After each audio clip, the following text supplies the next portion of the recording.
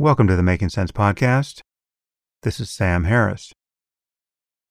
Okay, well, in today's episode, we are presenting audio from a live event we did on Zoom a couple of weeks back, which was free for podcast subscribers.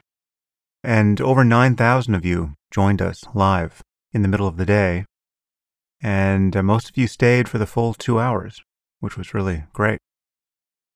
Anyway, upon re-listening to this, the conversation was even better than I had realized, and I'm very happy to get a chance to present it to a wider audience here.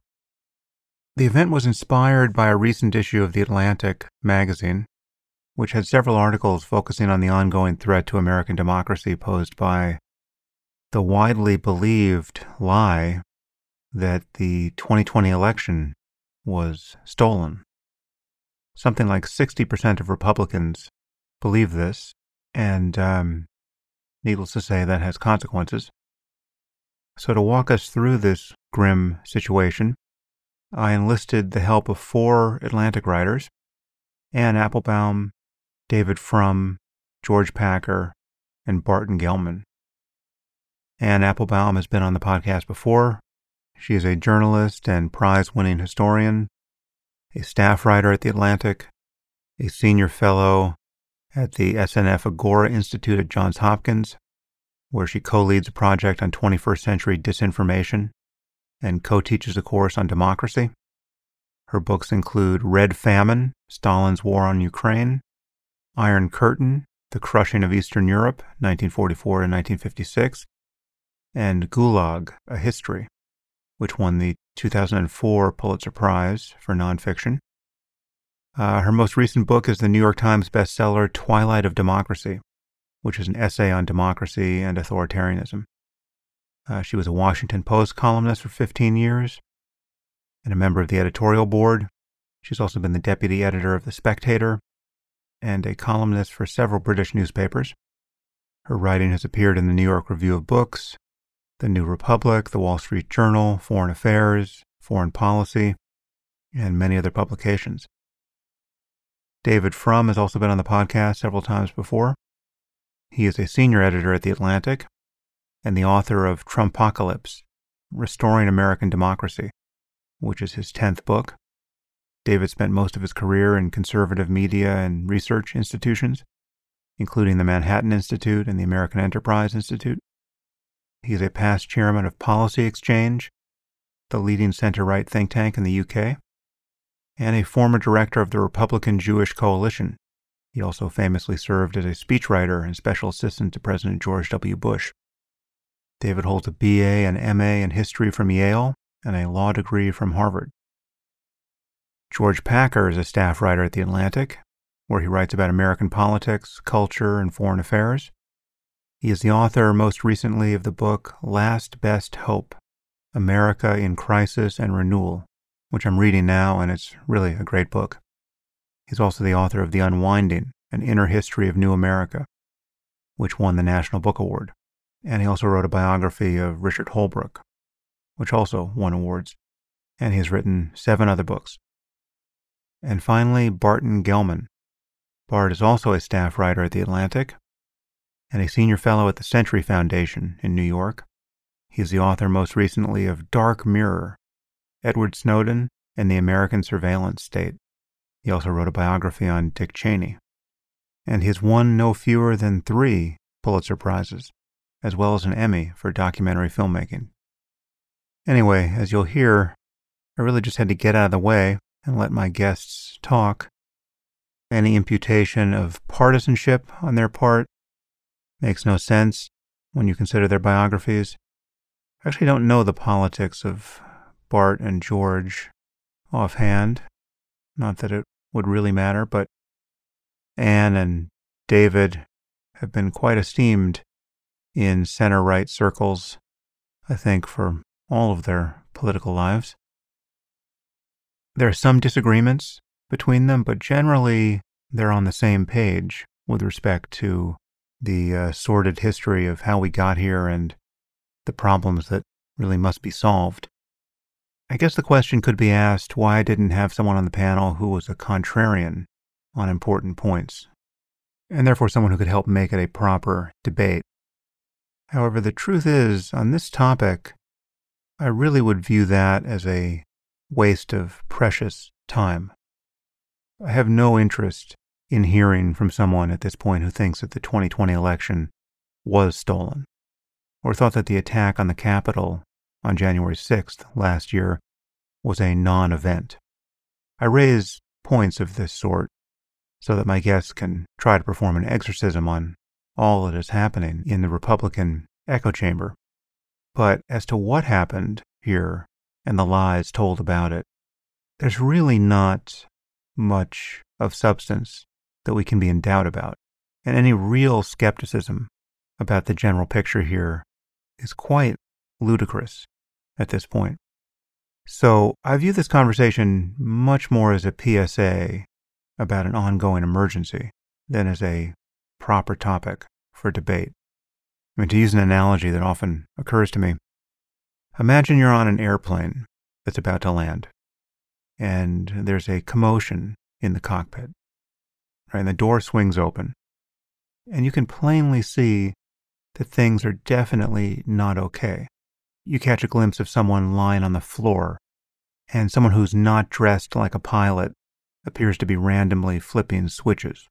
And someone purporting to be the pilot just came over the PA system and told you to stay in your seats because the Jews have removed the plane's landing gear. Right? Now, at that point, I don't want to hear from someone who thinks that this behavior might yet prove to be normal, right? Or that perhaps some Jew somewhere may have sabotaged a plane, and we should talk about that. That seems worth looking into, doesn't it? No. What is absolutely clear is that what is happening right before our eyes is not remotely okay. And that's the situation we have been in for several years now, with a Republican Party that has morphed into a personality cult, enthralled to a con man and crackpot who just happened to have been president. And the plane that we really must land is to have a peaceful, orderly, and legitimate presidential election in 2024. And there is no reason currently to think that that will be easy to do. That cockpit door is wide open, and it's just chaos in there. Now, as this is another PSA, this episode is not paywalled. As always, if you want to support what I'm doing here and generally listen to full-length episodes of the podcast, you can subscribe at samharris.org. Actually, the last episode on the Joe Rogan controversy was also a PSA. Perhaps I should say a few words about that, because I heard from thousands of you, in fact. And the most common response I got was really enormous gratitude for what I said there. Some of you hated it, of course, but there was a tremendous amount of thanks expressed for what I said about Rogan himself, but more importantly, for what I said about racism and the ethics of apology. And almost everyone who commented seemed to think that I had really stuck my neck out in a way that's become all too rare among academics and journalists. And many of you explicitly thanked me for my bravery. Well, I'll let you in on a little secret. There's not much bravery involved at this point. Now, if I worked at a university or at any institution where I could be fired, yes, then that would have been a very brave and even reckless podcast to drop. If I had to worry about whether I'd be able to pay my mortgage or afford college for my daughters because a Twitter mob might successfully get me fired or dropped by my sponsors or demonetized on YouTube, well then yes, I would probably hesitate before telling you what I honestly think on certain topics. And that's why when many of you ask me about engaging culture war issues, I never offer blanket recommendations. And I certainly don't say that everyone should take the risks that I take. Because the truth is, I'm not taking much of a risk now. I have deliberately built my platform so that I don't have to worry about these things. Or at least I have to worry less than almost anyone in media. And that's why the Making Sense podcast is a subscription business. And I don't rely on ads. And that's why I don't depend in any important way on platforms like YouTube, because my goal for years now has been to remove any incentives that could keep me from being able to tell you what I really think. And the only thing that makes that possible is you, right? The fact that a sufficient number of you not just listen to the podcast, but support it directly by subscribing. That is the secret to my apparent bravery. Those of you who actually purchase monthly or annual subscriptions have given me greater job security than almost anyone on earth. Now, that may sound like an exaggeration, but it's not. And it's not a question of wealth. I mean, I know billionaires and movie stars who have to be way more concerned about cancellation than I do. And it's because they really are much more vulnerable than I am to having a comparatively small number of people decide to pull the plug on their careers. I mean, just think about it. I have no sponsors and no boss. There's no board of directors who can tell me that I can't do this podcast tomorrow, or that it might be better if I just avoided certain topics. So it really is not about my personal courage. It's about our having built a platform together. So, once again, I want to thank all of you who support the podcast. When I say that I couldn't do this without you, I truly mean it. Okay. And now I bring you an all too timely conversation about the future of American democracy. I hope you find it useful.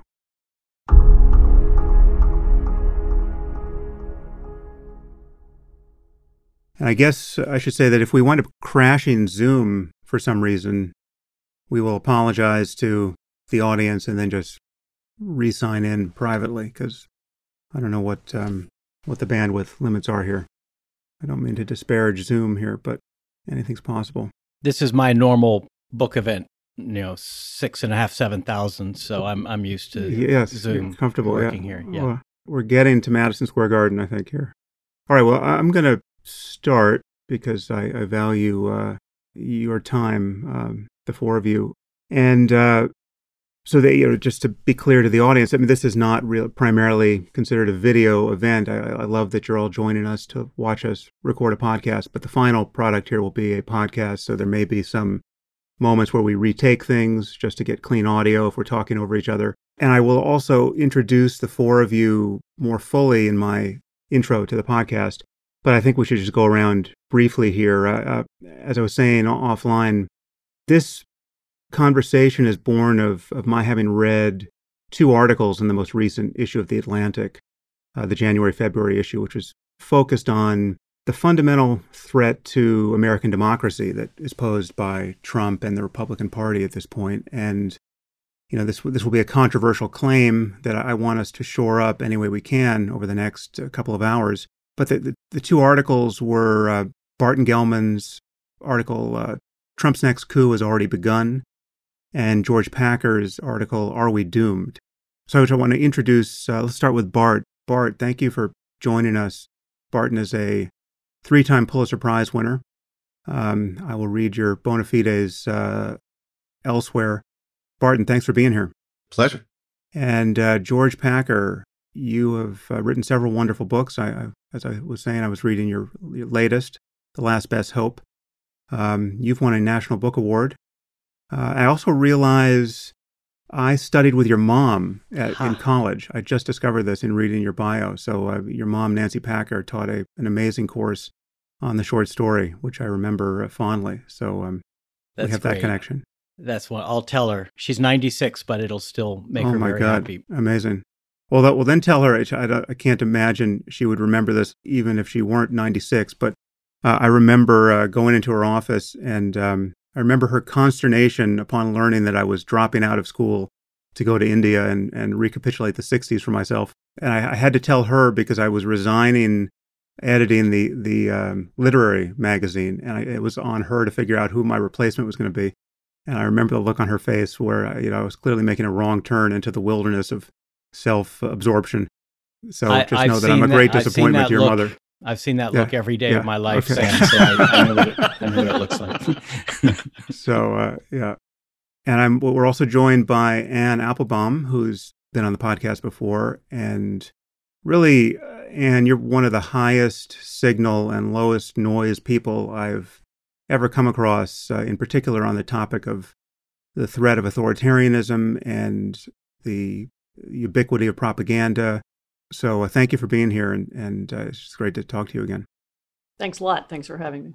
And last but not least, we have David Frum. Also, I should have said Anne has also won a Pulitzer, at least. I'm sure many other things. She's a historian. David, do you have a Pulitzer I need to worry about, or a National Book Award? No, this is getting a little awkward, actually. All right, good. Well, you're pristine. You're like me. You don't have either of those debauched awards. So this is wonderful to be joining you here. But thank you, David, for helping to organize this, because you helped to quarterback this, and you are a very frequent guest on the podcast. So good to see you again. Thank you.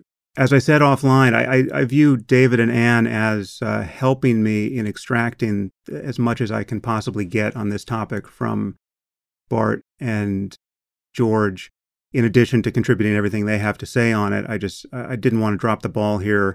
And, the two of them know as much as anyone about the topics we're going to discuss.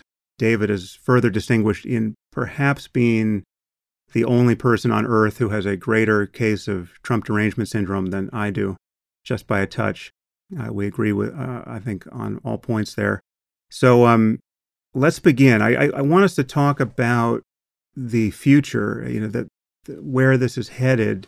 This conversation is really summarized by a quotation that I have from Bart summarizing his article. He wrote elsewhere. He said, January 6th was the initial milestone, not the last, in the growth of the first violent mass movement in American politics since the 1920s. And the Republicans have made up their minds to steal the 2024 presidential election and are well on their way to manufacturing the means. There's a clear and present danger that the loser of the next election will be certified president-elect with all the chaos and bloodshed that portends. So that's where we're headed. I want us to see if we are still that concerned. It's been at least a month or so since Bart wrote that. But I want us to try to establish what has already happened, because my concern here is that, out here in Podcastistan, there is quite a bit of controversy over what has happened, and the lies and misinformation about the past have taken hold to a degree that I find a source of considerable concern and even despair at this point. So here's just to give you the cartoon version, which is not too far from what is in fact believed. I think many, many millions of people believe, and then it's not just Republicans by any means, that virtually everything that has been said about Trump by people like ourselves has proved to be an exaggeration, right? That he was a crass businessman who shook things up, but all of the calumny about him and certainly every claim that he was a fundamental threat to democracy or to our institutions amounted to just a blizzard of partisan lies. And, the Russiagate hoax was just all hoax. The Steele dossier vitiates everything. The Mueller report never found anything. The election may in fact have been stolen, or at least there's reason to believe that there were significant irregularities, and Trump was totally within his rights to challenge it. The significance of January 6th has been totally exaggerated.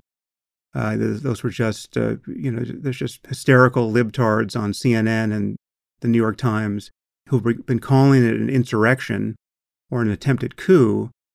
But they were, in truth, it was just a bunch of goofballs taking selfies, and there was nothing really fundamental was at stake. And so what we are reacting to in this conversation and any prognostications on that basis is just a kind of grotesque media confection that is being amplified based on just because it gets clicks, essentially. This is what is good this is the lifeblood of CNN and the New York Times at this point. So I want us to try to perform an exorcism on that set of claims. And perhaps we'll start with you, Bart. Tell me where you think we are with respect to all of that, and then we'll kind of go around and we can fill in the gaps here. Well, yeah, all of that needs to be exercised because none of it is right. Russiagate was not a hoax. There were extensive efforts by the Russians to help Trump win the election. Trump and his people solicited those and welcomed them. And it did not rise to the level of conspiracy, but the Mueller report showed very clearly a roadmap to a successful prosecution for obstruction of justice. It named multiple occasions on which Trump could be said to have obstructed justice, and at least 3 of them met all the elements of the crime. And you can go down the rest of the list. January 6th was part of a broad and vigorously fought attempt to overthrow the election. We're learning more even in recent days since I wrote my piece about the extent to which Trump was trying to get people who had theoretically the power to do those things that would have overturned the election. Most recently, we're learning more about proposals that were discussed with Trump and that he solicited further information about that would have seized the voting machines. I mean, an absolute sort of classic dictator move in which he was going to have in various iterations, either the Justice Department or the Department of Homeland Security or the National Guard go around the country and seize voting machines in at least 6 states and quote unquote rerun the election under sort of national security establishment procedures yet to be named. This is at the same time that he is trying to get Mike Pence to either simply declare him the victor on January 6th or to throw away enough votes that the election would fail and would go to the House of Representatives for resolution. I mean, January 6th was an attempt by a violent mob to stop the congressional count of the electoral vote, the final stage, the final sort of irrevocable moment in deciding the election. And it was done at the beck and call and instigation of the president. I mean, it couldn't be more serious. George? I completely agree with Bart, and I've learned a lot from Bart's reporting on this, just how carefully Trump read the situation he found himself in after the election and proceeded down the one path that might have overthrown the results of the election, which is to say to decertify the state results and the electors who were going to be sent to be counted in Congress.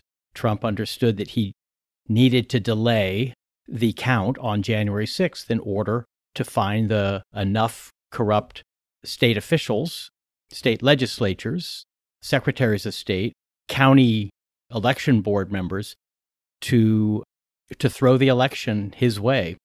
And that was the way that Bart outlined in an earlier piece, that Trump could throw it all into confusion, and then the confusion itself would become the grounds for him and key allies to declare that he was the winner. And that's what he tried to do. He tried very hard. He didn't succeed, partly because of what you might call the civic virtue of some of those state officials and secretaries of state and legislators and county officials. And now what we see happening, Bart again has written about this in his most recent piece, is again a concerted attempt by Trump and his allies to target those offices that most people have never even heard of and fill them with loyalists who next time around can be counted on to do the corrupt thing that others were unwilling to do in Georgia and in Michigan and in Arizona and in Pennsylvania last time. So I don't know what more evidence anyone needs. And the problem is the exorcism doesn't work if the degree of what you might call tribal irrationality is so great that it's simply not subject to the kind of argument and evidence that Bart brought in those pieces and that we're bringing here today. And that's where we are. My piece was about the failure of imagination, which has been Trump's great friend all along. Simply the inability of most Americans to imagine that we could have a president as corrupt and indifferent to laws and norms and is prepared to trash the Constitution and even the majority will as Trump. We couldn't imagine January 6th. The intelligence agencies could not imagine January 6th. That's what General Mark Milley said afterward. We have to imagine this, because if we can't imagine it, we are a big step closer to it happening in next time successfully. So what I tried to do in my piece was simply lay out, not convincingly to me, but just start out to think, what might it look like? What could happen? Is it going to be violent? What form will the violence take? How will the violence begin? Or will we turn into a kind of sullen, cynical, formerly democratic populace, rather like Russia, that doesn't believe anything, that doesn't believe anyone, that thinks the media lies, the politicians lie, so the hell with it all, and we withdraw? And I think that is at least as likely a scenario following the next presidential election as outright mass violence. But mass violence is not only possible, we saw a very vivid foreshadowing of it on January 6th.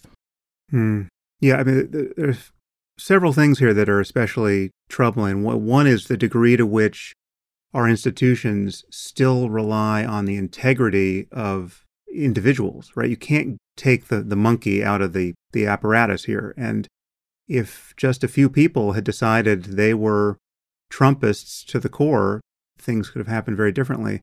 And as you say, the ground for that is being prepared next time. So some of this sounds like a conspiracy theory, right? Some of it happens behind closed doors. I mean, the evidence is there for those who want to see it at this point. But I'm amazed by a phenomenon that David, you've pointed out a lot. I mean, really, every time you've spoken about Trump, which is that some of the most egregious things he ever does, he does in plain view. I mean, there is no debate about the fact, for instance, that he would not commit to a peaceful transfer of power. Right? I mean, that alone, that one detail, which is attested to by endless evidence. I mean, he was given multiple chances to do this on television, and he declined. That alone should have alerted us that we were in uncharted territory, and that this was an explicit threat to our democracy. David, I just want to bring you in here to reflect on that. Let me start by trying to answer the first question you posed. Sure. In a way that I maybe will make it more vivid what we're talking about. When my late father-in-law returned home from Korea, he'd had some distinction there. He was invited to a party at the house of a general officer. He was young and didn't drink, and a party full of people who were older and did drink, and he got bored. So he wandered away from the party and wandered into the general's private study. On his desk, the general had a Luger, which he had brought back from the European theater. Father-in-law was interested in weapons, picked it up, and the gun discharged. It was loaded. The bullet went through the general's study, went through the wall of the other room, and embedded itself in the dining room. And my father-in-law emerged it was like the worst 3 seconds, worse than anything. He'd been in 2 wars. This was the worst moment of anything. And he walked out, and everybody was laughing hysterically because the bullet had missed. They were all drunk. They thought it was funny. No big deal. He told that story for 50 or 60 years because it was a big deal. The fact that the bullet doesn't hit anybody doesn't mean the gun wasn't loaded, the gun wasn't fired. We got real lucky. We got luckier than we deserved.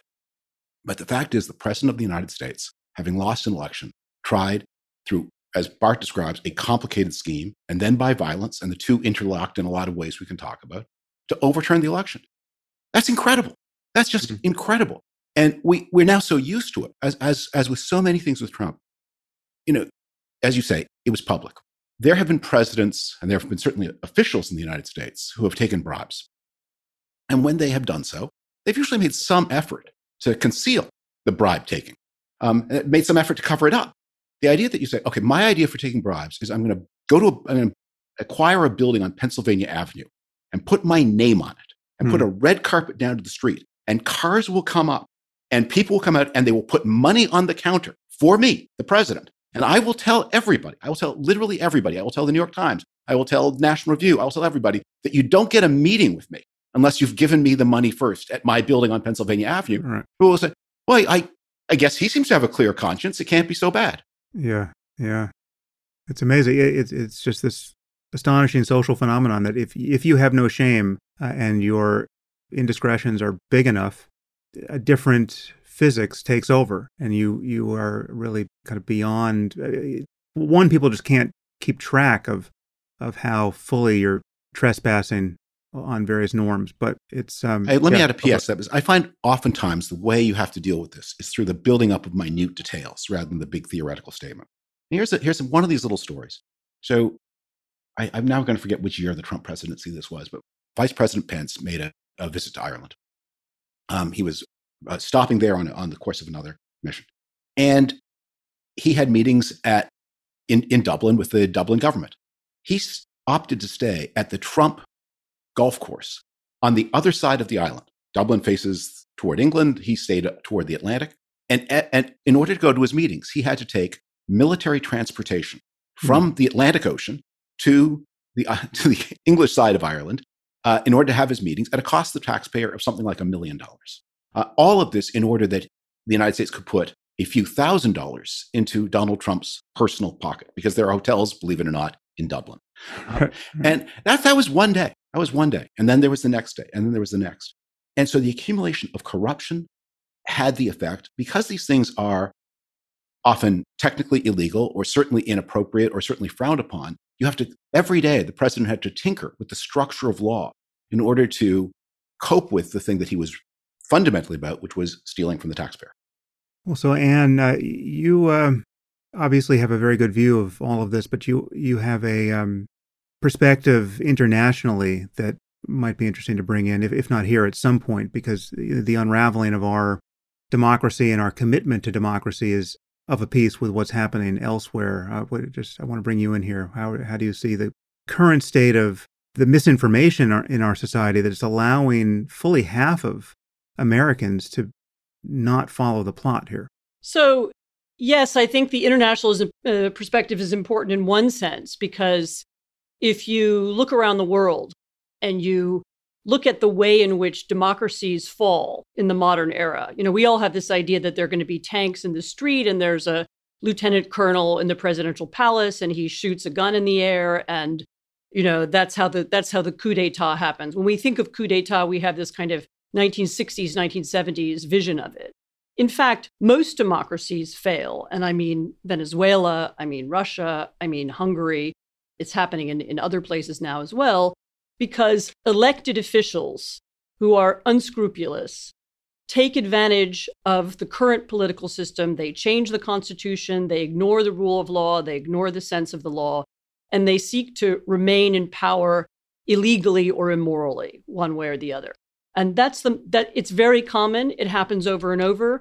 And much of what Trump did and much of what he continues to do is familiar from other times and places. Let me just focus on one piece of it. I think everybody has alluded to this one way or another. This was the method by which Trump, after the 2020 election, the method by which he started to attack the validity of the vote. If you remember, it wasn't just one form of, the vote is rigged. It was voter machines not working in Arizona. It was people cheating in Georgia. It was, dead people voting somewhere else. There was a theory about the Chinese having intervened in the machines. There was a theory about the Venezuelans having something to do with the machines. The voting machine companies themselves were attacked. Some of them sued. And the cumulative effect of all of these things, of course they were, as Bart said, they were part of a tactic, to try to get people to stop and consider whether the election was legal and to try to get people in particular states to change the rules by which the votes were counted. But it had another effect, which I believe was also deliberate, which was to do what Steve Bannon once described as flooding the zone with shit. And this is something that authoritarians and dictators in other places also know about. If you tell one lie once in a while, then people can argue about it. It can be proved or disproved. If you tell hundreds of lies, if you tell them over and over again, different lies from different directions every day, what you create is cynicism and nihilism and confusion and belief that no truth can ever be known. A great example of how this was done was, if you remember the Malaysian plane that crashed in eastern Ukraine in 2014. Mm-hmm. If you remember that, it was actually shot down by Russians. We know exactly how it was done. They thought it was a Ukrainian plane and so on. What was the reaction of the Russian state after this happened? The Russian state media put out literally dozens of explanations for why the plane was shut down, ranging from the totally improbable. There were dead people on the plane in Amsterdam, and they took it down on purpose to discredit some, some sort of, or the plane had flown too close to another plane. It was trying to shoot down Putin's plane, whatever. There were dozens and dozens of explanations. And the point of that was to make sure that Russians had developed the attitude, which I heard one of them say in an interview in Moscow a few days later, namely, we don't know what happened, and we will never know what happened because it's unknowable. And Trump uses this same tactic. He repeatedly lies. He makes repeated different explanations for how and why the election was rigged. And he creates a sense of falsehood and a sense of unknowability. And he does this, of course, he's assisted in doing this by a huge range of right-wing propagandists, from Steve Bannon to Tucker Carlson, from the famous ones to the much less famous ones on multiple channels. And the effect is to create the cynicism and nihilism that you started out with. We don't believe any of this. The mainstream media is lying. It's all exaggerated. None of this can be proven. Whereas in fact, all of it is provable. I mean, there were no attempts to rig the election. There were no problems with the voting machines. Most of the votes, in Georgia, the votes were counted multiple times by hand, by machine. There was no proof of any irregularity whatsoever. But by repeating the idea that there was regularity, by coming up with different theories, Chinese, Venezuelan, Italian explanations as to how it happened, they create the sense that there can't be smoke without fire. People wouldn't be talking about all this unless there was something to it. And that, that's a deliberate tactic, and that is something that we can see being used by other people. We can see Putin doing it. We can see Hugo Chavez used to do it in Venezuela. The more noise you create and the more distraction you create, the harder it is for people to believe anything. And then you create the cynicism that you began with. Yeah, as you say, it's a deliberate tactic, and it creates a powerful asymmetry so what happens in response to that blizzard of lies is an increasingly frantic attempt to contain the damage, and every single misstep there gets scored by a very different set of norms, right? So if the New York Times gets a story wrong, or the Atlantic gets a story wrong, or we wind up relying on, the Steele dossier for anything to substantiate, Russian influence here, it seems for the people who care about just the integrity of facts and the coherence of an argument, the little missteps seem to pollute the entire case against Trump in this case. Trump and his enablers and the propagandists on that side, all they have to do is create a mess. And in cleaning it up, people who care about the integrity of journalism have to be held to norms of honesty and coherence that become harder and harder to enforce when there are 1,000 fires to put out rather than just one. And so journalists and certainly Democrats, have been sloppy in how they've done that from time to time and on certain points continuously. So it does give the sense, again, I'm uncertain about how much we should go back and try to clean up the mess of the previous few years so as to bring some number of people along with us for this ride. But I mean, you take something like the Steele dossier, which, if I'm not mistaken, was first a piece of Republican Oppo research and then was taken over by the Clinton campaign. And then I think most ignominiously was used as the basis for a wiretap of Carter Page, if I'm not mistaken. That fact alone, the fact that the Steele dossier has now been basically discredited, correct me if I'm wrong there, that fact alone just vitiates everything, right? So what do we do with that? I mean, it's very hard to unpick that and perform surgery on the facts in a way that can reclaim the attention of people who have begun to succumb the way you just described, and to this feeling of, it's just such a mess, I'm going to withdraw my attention from it all. It's like this just, who knows what happened to that plane. Trump, according to the Washington Post, Trump told 35,000 lies during his presidency. And you cannot clean up that mess. It's the zone is so flooded with shit that Hercules himself could not wade into it and begin to clean it up.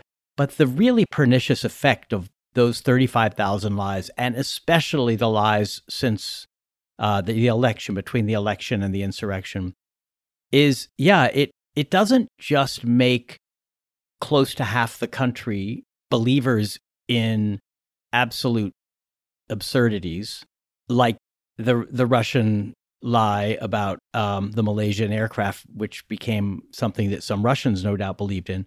It also makes it harder for the rest of the country to distinguish lies from truth.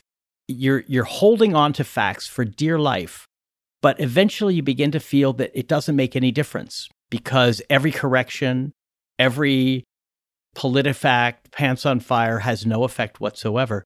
And so the temptation is to say, we're playing on the wrong playing field. We're playing by the rules and they're not. And so one effect is that more and more Democrats now say that they are unlikely to believe the next election's results if Trump wins or if a Republican wins.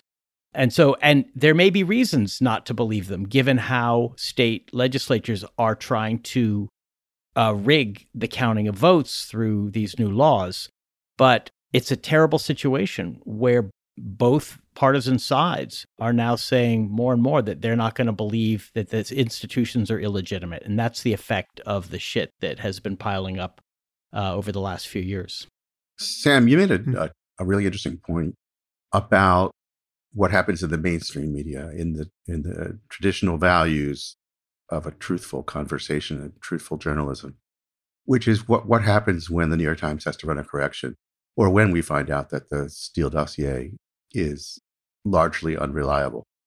And it used to be, when there was a reasonably common consensus about the rules of conversation, about the rules of evidence, that a correction in the Atlantic, say, actually bolstered the credibility of the Atlantic, which you would demonstrate your credibility by owning up to and fixing your mistakes.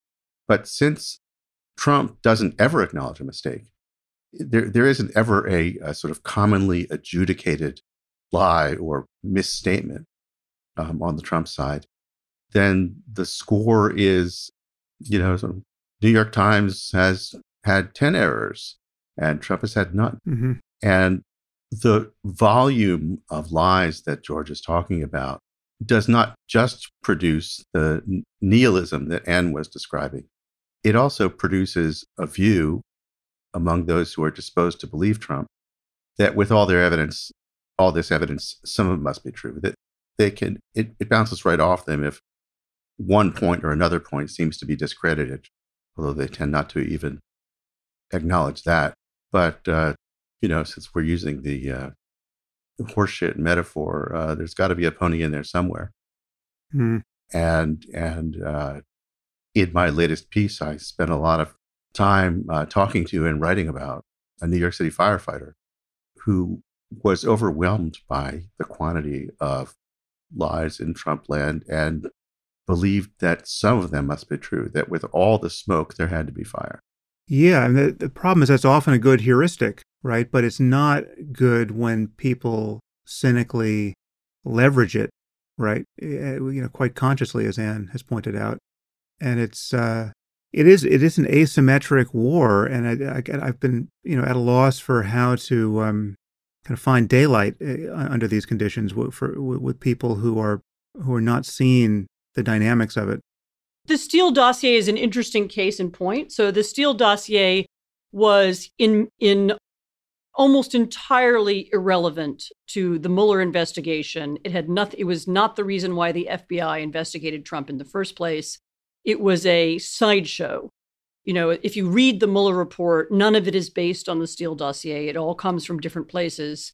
If you look at the material that Mueller produced about the professional trolls from St. Petersburg who worked inside the U.S. in the 2016 campaign, none of that is connected to the Steele dossier. Right. But the Steele dossier had one advantage, which is that it had a few little sensational anecdotes tucked into it. grotesque things that Trump was meant to have done in a hotel room in Moscow, that kind of thing. And it seemed it had an element of sensation that the real material didn't have. But this, I think, is another thing that Trump and the people around him have understood, which is that people will focus on the sensation at the expense of the reality. I mean, all the people who say, well, if the Steele report is not true, then it's all rubbish. Did they actually read the Mueller report? I mean, the Mueller report actually lays out pretty clearly, what happened and why. And, and as Bart said, it certainly makes a case for Trump as a person of interest in terms of national security, and certainly somebody who should have been investigated for obstruction of justice. Mm-hmm. But the details that people remember, the things that stick in their head, are the sensational ones. And that's actually why maybe David is right to try and pick them out on the other side. And that's a piece of human psychology that Trump understood. I think the Russians understood it. Others have understood that you can focus on details from people's private lives, sensational stories, and that will take people away from, the larger body of facts as well. When I was a young man, I was friendly with an expat who come from Canada, where I grew up, from Czechoslovakia in 1968. And he's a well-known writer named Joseph Skwaretsky. And I once had the chance to ask him what he liked best about living in a democratic society like Canada as compared to communist Czechoslovakia. And he said, what I like about democracy is not voting. Because he was someone who was interested in jazz, in literature, in his very complicated personal life. And he knew that however the election would come out, all of that would be fine. He would be able to, and so he detached himself entirely from politics. One of the reasons that democracy was so powerful, an idea from the GI Bill until name your date, was that it really delivered results for ordinary people. You didn't have to have a theory about communism versus free markets. You didn't have to have a theory about totalitarianism versus democracy to see we had blue jeans and bananas and fun music, and they didn't. Obviously, it was better here. We were doing something right. And so a lot of the power of democracy comes from its ability to deliver. One of the things that you do when you're trying to undermine democracy is you blur that difference. You make things stop delivering. And so where you start at the beginning of this conversation, which is why should people care? I mean, what is going on here? It's Trump, it's non-Trump. Why do people care? That we are seeing attempts, increasingly acceptable attempts in the United States to do things in politics that never would have been done before, threatening to default on the obligations of the United States in order to get your way in a budget fight, using violence and chicanery to try to overturn an election. Those are things, lying about the impact of vaccines in order to make the economy worse so as to hurt the president of another party. Those are tactics that people just didn't used to do. And one of the reasons I think we are all in so much trouble, and one of the reasons why we are going to have to reinvent a lot of how we think about politics. This question of what's in the Mueller report, what's in the Steele dossier. If you watch the cable news conversation, you would think that the important question is what crimes did Donald Trump commit? And a drum I've been banging since 2017 is we're going to find with Trump that most of the terrible things he did were not criminal. And most of the criminal things he did weren't so bad. I mean, if somebody trips over some technical statute or failed to file their individual personal income taxes properly, that's obviously they shouldn't do that, but that's not the end of the world. But most of the American government rested on people not doing things just because you didn't do those things. It turns out it's not illegal for the president to operate a business that solicits money from people who want things in the United States government. A lot of that isn't illegal. Presidents just didn't used to do that because it was wrong and you didn't need a law. And if the president did do it, it turned out the law was a weak recourse. So we're into a world in the 2020s where a lot of things that were just things that were not done, things that were understood, things that the parties didn't do to each other are now being done. And we're taking a game, what was at once a very intense game, but that wasn't played with working weapons. And we're playing that same intense game, but now with weapons that can kill. Well, before we take the turn toward looking at the future here and our future concerns about especially the 2024 election, maybe I'll throw one more shibboleth at you guys from Trumpistan just to see if we can do some good here. So obviously problem is bigger than Trump, right? So Trump's behavior is explained by his character, right? I mean, I view him as some sort of moral lunatic, and I really would not be surprised by anything he does. But he has a personality cult around him, which used to be the Republican Party, and the people who have risen to his defense, you would think, have reputations to defend. I mean, some of them were casualties of his campaigning, right? I mean, how do you explain that someone like Ted Cruz will defend Trump, all along the way as he commits these democracy-straining indiscretions? I think many people who look at this think, well, all of this, maybe some of this is irregular, but what's happened, I mean, this is a reaction. What Trump has done, and certainly what these Republicans who have records of kind of normal political behavior have done, is a response to some kind of hysterical overreach by the Democrats and by the deep state, right? So that Trump represented such a threat to the way things were that we had a media infrastructure and a deep state that tried to destroy him at any cost. And so what you saw on the Trump side and on the Republican side was just an attempt to, if they're going to play this dirty, we're going to have to play a little dirty to maintain our administration. What do any of you say to that, George? Maybe I should start so you're not all talking over each other. Anne, do you have anything to say to that? So one of the strange things for me about coming to Washington in the years of the Trump administration was I've spent a lot of my career writing about the Soviet Union and Eastern Europe, and I've read lots of books about the agony of collaboration and why people collaborate, and there are novels about it written by Poles and Czechs and others.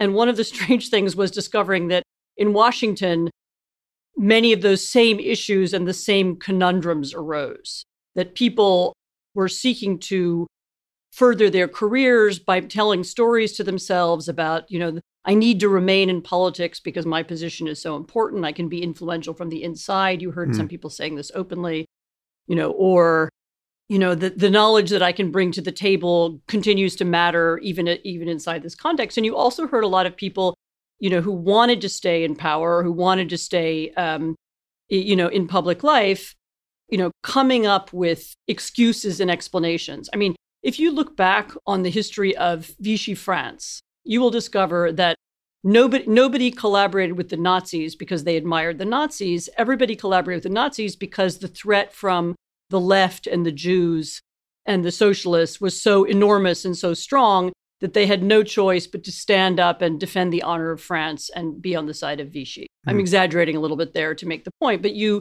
find that in almost any situation where people are sort of in a captive position, they have to either collaborate or drop out.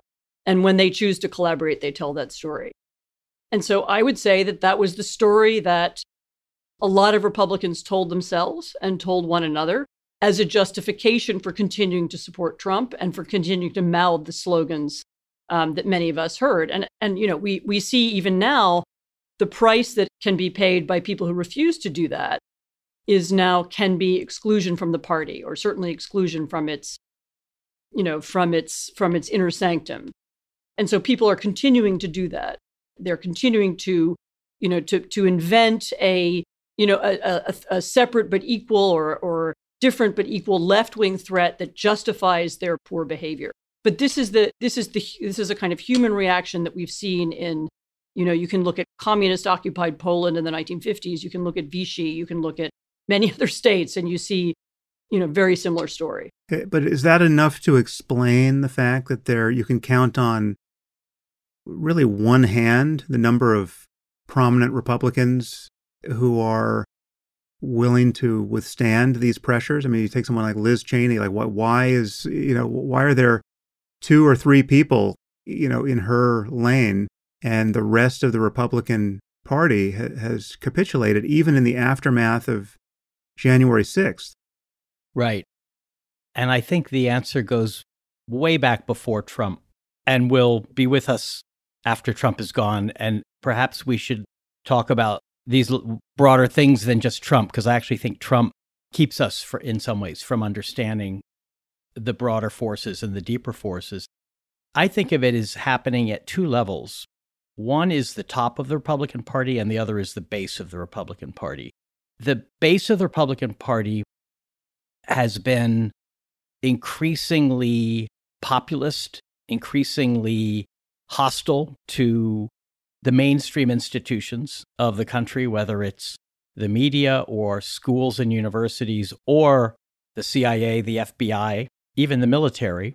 It didn't hurt Trump to trash the national security institutions and the national security heroes. Or John McCain. I mean, it just... Exactly. Because the base of the party had stopped revering those institutions and had begun to think of them as elitist, self-serving, indifferent to the lives and the problems of the mass of people. So the base of the party, and the Tea Party period was a key moment in this, because that's when the kind of nihilistic attitudes of Republican voters really set in. And it was not coincidentally upon the election of the first Black president. At the top of the party, you had a kind of corruption that set in, not just financial, but the corruption of power at any cost, power for its own sake, power without a real higher purpose. And conservatism, which had a set of goals, political goals, ideological goals, sort of faded out. It lost its color, and power itself became the end of the party. And Mitch McConnell became the perfect embodiment of that. He was the one who brought the filibuster to the floor of the Senate as the tool for preventing the other party from doing anything when they had power. If you look at a graph of the use of the filibuster, it just skyrockets once Mitch McConnell is the minority leader. And the Republican Party's strategy becomes simply to make sure that the Democrats fail. And so those two things, power at the top for its own sake, and a kind of irrational populism that regards all mainstream institutions with distrust, if not outright hatred, those two have turned the Republican Party into an authoritarian party that no longer thinks that preserving those institutions and playing by those rules and norms and upholding those laws, and when it loses, accepting that loss, that's no longer a winning approach for either the leaders of the party or the base. And if a leader tries to play by those rules, they're cast out, and not just by their colleagues at the top, but by the base. The reason why you can count them on one hand is because the rest of the Republican office holders want to keep their seats. And they understand that to keep their seats, they have to go along with the lies, because otherwise they're going to face a primary threat, and they're going to face a lot of money coming at them, and they're going to face Trump's ridicule and hostility, and that is going to be the end of their career. There's a long line of Republicans who tried in some sort of weak, half-assed way to take on Trump over the last few years, and they've either been co-opted by him like Ted Cruz, or they're in other lines of work now. Yeah, I mean, the thing that unites what George and Ann have said is that people respond to incentives. Incentives work. And the average Republican office holder subjected to truth serum would not say that the election was stolen, and would be, in fact, horrified by many of the things that Trump says and does. They're not true believers. The base is filled with true believers. The Republican elected officials are not, but there's a combination of opportunism and fear behind their behavior because they're responding to incentives. If they're afraid of the base, they're afraid of Trump's ability to commandeer the loyalty of their own constituents and deploy it against them. And they're opportunists because they understand that if they play along, if they outcompete each other to be more Trumpist, or if at very minimum they don't fight back, they don't publicly dissent, then their careers can ascend. Sam, your question about why, it might be useful to look in detail at how. How did Trump do this? We have to travel back a little bit in time. It's 2015, early part of 2015, and everyone is assuming that Jeb Bush will be the nominee of the Republican Party. He's amassed money and endorsements on a scale never seen or seldom seen. A number of other Republicans don't like that and are looking for a way to stop Jeb Bush. So Donald Trump materializes in the summer of 2015. And a lot of people who are the second tier candidates say, obviously, this is going nowhere, this joke Trump candidacy. But he might take out Jeb Bush and clear the field for me. And so there was this game where Trump was simultaneously so useful to a number of people that they stood out of his way, hoping that he would wreck Jeb Bush, and Jeb Bush in turn hoped that Trump would knock aside everybody else. Everybody was hoping to be left alone in the room with Donald Trump on the assumption that they would win. And so there was never that moment where people said, this is dangerous, this is threatening, this is destructive, let's all unite together against him. 2015 comes to an end. Donald Trump becomes the front runner for the Republican Party in July and stays that way, except for 1 week or a week or two where Ben Carson is briefly in the lead at the end of 2015. Trump is the front runner. Now we come to 2016, the primaries are about to happen, and the central brain of the Republican Party more or less decides, fun's fun, that was fun, this has to stop now. And so you'll remember that I think it's the first or second of the candidates' debates that took place in New Hampshire. And Megyn Kelly was then the hope and star and future of the Fox News network, was sent out onto the stage to give the career-finishing killer question to Donald Trump about his abuse of women. And Trump fought her, smashed her back, and then refused to take part in further debates hosted by Fox unless Fox got rid of Megyn Kelly. At this point, Rupert Murdoch, by all reports, was hoping to make Chris Christie the nominee. Fun was fun in 2015. Now it's time to get serious. Let's have Chris Christie, who's the governor of a state where Fox does business. And Trump crushed them. It wasn't that they got out of his way because of some theory about what he would do. They discovered that he would actually do it. Many people fought him quite hard. Ted Cruz fought him hard. Marco Rubio fought him hard. And then they lost. And out of that experience of loss, they gained a differing view about the future of the party. As for the party base, there isn't a stable thing called a Republican. People go, it isn't you get a card. It isn't that you pay a fee. You go in and out. So you saw in the elections of 2018, millions of people who had voted Republican all of their lives voted for Democratic candidates for Congress.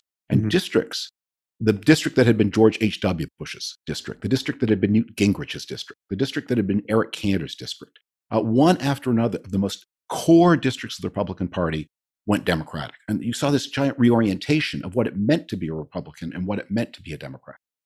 And that is the thing that Trump sort of rode and benefited from without always understanding it. One last point that I think it might be worth saying. You're reflecting what some people say when you quote this line about, well, Trump was such a threat. Trump threatened to shake up the American political system. Well, in one sense, it's true. Blowing up NATO, getting rid of free trade, institutionalizing bribe taking, those are big shakeups. But if you mean, is there something that wasn't unethical or criminal that Donald Trump wanted to do? Actually, month by month, probably the least productive president of the post-Franklin Delano Roosevelt era. He didn't do much. There was nothing much other than the stealing. There wasn't much that he wanted to do. And so the idea of him as some big threat to the way Washington does its proper policy business, that he became a very, very conventional Republican president. Where he was unconventional is he did things that nobody, not Republicans, not Democrats, nobody would want a president to do. Well, so all of that is psychologically understandable to me, because what you're describing is, for the most part, the work of incentives and a fundamental miscalculation at every step along the way. Trump's campaign is going nowhere. We can just support him for this instrumental reason. But then lo and behold, that proves to be untrue. But what I find most mystifying, perhaps incentives somehow capture this, but I don't know what those incentives really are, is that in the aftermath of the election, right, when he lost, when the case could be credibly made that he lost, and he should no longer have the power, he would only have the power that you would insist upon maintaining for him at that point, right? He's a loser. The one thing, Trump can't stand to be and derides everyone else on earth for, he now is. Why do you have the House Freedom Caucus and Mark Meadows and Rudy Giuliani? And what explains, psychology awaits its Einstein to explain the characterological arc of Rudy Giuliani. But what explains the behavior of so many people who are willing to subvert democracy on our account in order to maintain the power of someone who we're now alleging they secretly hate and are merely suffering the company of for their own perverse incentives? Why do they not leave the sinking ship at that point? Well, because, as David just said, Trump's power was not primarily expressed through the instruments of office because he didn't have a policy program. His power was as a demagogue and a politician, and as someone who had this tremendous control of the sentiments of a large base. Republicans might have thought and hoped he would go away, and might have thought and hoped he would stop talking about the election. And we've seen from the work of the January 6th committee, fascinating little artifacts of that have come out in which people around Trump on the government side and among his outside advisors like Sean Hannity are trying to persuade him to stop talking about the election. Let's fade away quietly and build your posterity based on the fabulous record that you created as president. But they don't understand that it's a core thing to him, that he's not going to stop talking about it. And he still has command of the base. He still has command of tens and tens of millions of Republicans who believe he won. He didn't lose. He hasn't lost his power. He hasn't lost his power over them. And I would add, Bart, that by November of 2020, a lot of those Republicans really had stopped believing in the importance of things like fair elections and majority rule and the norms of the transfer of power. They just, those things no longer held any strong value for them. So it was not all that difficult to kick them aside when it became convenient to do so. It's a bit like Anne was talking about Eastern Europe and the Soviet Union. In Darkness at Noon, Arthur Koestler's great novel, the old Bolshevik Rubashov finally confesses to crimes that he didn't commit. And the question is, why would he confess to crimes he didn't commit? And his answer is, because there's no reason not to. He cannot find any reason in himself to go against what the party is finally asking him to do as his last act. And I think these Republicans have nothing inside themselves to resist. That has worn away. It's not as though attachment to democratic values is part of our DNA that we can't lose. We can easily lose it, and we can see its loss when people who at one moment might seem somewhat honorable, at the next moment stop talking or give a speech that is wishy-washy, or even give a speech that suggests that they think the election was stolen. There was a lot of about-facing after January 2021 when Republicans who were shocked by the violence denounced it and then almost immediately began to back away. And I don't think it's just fear of Trump in the base. I think that's part of it. But I also think it's a lack of any strong attachment to whatever the values that might have allowed them to be in the same camp as Liz Cheney. Well, speaking of Cheney, can I add to that? I think some people also have come to understand the usefulness of undermining the rules. You know, if you undermine the rules, if you reduce faith in the system, if you convince people that elections are rigged, that can be, if you're somebody who hopes to take advantage of that lack of trust and to use that distrust in your own political career, then you can see the usefulness of it. And I think quite a lot of Republicans have. They understand that one of the ways to win is through extreme forms of gerrymandering, with by playing games with who gets to count the votes. All of this is a potential path to power. And once, as George says, once you're that cynical, then you come to understand that any attempt to undermine faith in the system, undermine faith in not just in the rules, but also in the people who keep account of the rules, whether it's the media or inspectors general or congressional committees, the January 6th committee, there's going to be an attempt to undermine all of those organizations that produce knowledge and produce facts and confirm what happened, because it might be useful for them down the road to have those institutions undermined. Maybe the secret answer to Sam's question is in something Trump said during that period when he was trying to overturn the election. That key phrase, I'm looking only for 11,000 votes. I think it's probably true that if Trump's plan had been to get the chairman of the Joint Chiefs of Staff on the phone and put hundreds of thousands of troops into American cities and round up people and put them in concentration camps, I mean, obviously, not even Tucker Carlson would support that, but probably right now. But he didn't ask for that. He just asked for 11,000 votes. And I think maybe this is maybe the key to understanding maybe the whole question, the whole thing we're going to spend this afternoon talking about, is that democracy is not like a light switch that is on or off. It's a dimmer switch that is constantly being adjusted. And the history of American democracy is, as the democracy has got, it wasn't that the United States was ever an authoritarian country. It was just a country where the circle of participation was narrowed in often very brutal ways, backed by violence. I think in the 1940s, in the state of in the state of South Carolina, only about 50,000 people voted. South Carolina didn't get a secret ballot until the 1950s. But in other places, it was done, same idea, but less roughly. But through the 20th century, and especially since the Second World War, the circle of participation has broadened and broadened and broadened. And we now think democracy means that every adult gets to participate to the extent that they want to. Well, Trump wasn't talking about overturning all of that system, just dialing it back by 11,000 votes. And in a fairly close balanced system, if you can say, look, there are just certain people who shouldn't be participating in the system.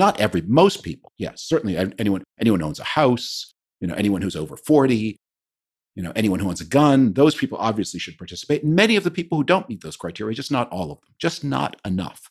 And that was the exciting proposition that emerged in 2020. Maybe if you just compress it enough, without overturning democracy altogether, you can ensure that we win much more often than we otherwise would.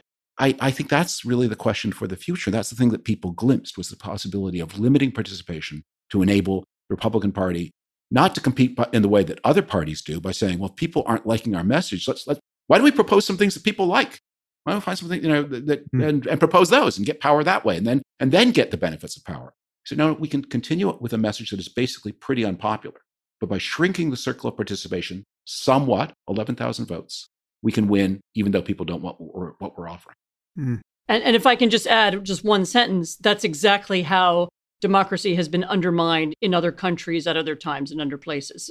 Not because there's a coup d'etat and millions of arrests, but because, there's been a little change to the Constitution, because there have been, some of the media are no longer able to operate, and it's a very slow and gradual process. I mean, something like 8 years after Hugo Chavez took over Venezuela, most Venezuelans still believed they were living in a democracy, although by that moment, it was no longer possible to change the leadership of the country through a democratic ballot.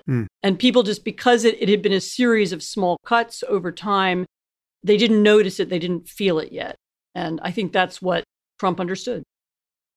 I worry sometimes that I'm overly cynical, and maybe that all of us in this conversation have been overly cynical about the cynicism of Republican elected officials, or elected officials more generally, that so few of them have core convictions for which they're prepared to pay a price politically. But Liz Cheney has come up several times in this conversation.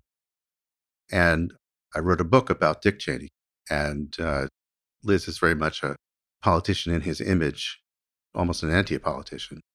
And whatever you think of her convictions, and many of them I disagree with profoundly, they include respect for constitutional democracy, for the core tenets of our political system. And in that way, like her father, she's a zealot. And in this case, her zealotry is redounding to the public good, because she's willing to pay possibly the ultimate political price. She may lose her seat. She's certainly lost her leadership position by standing up for the truth about the results of the last democratic election. And we're just not seeing very many people who are prepared to do that.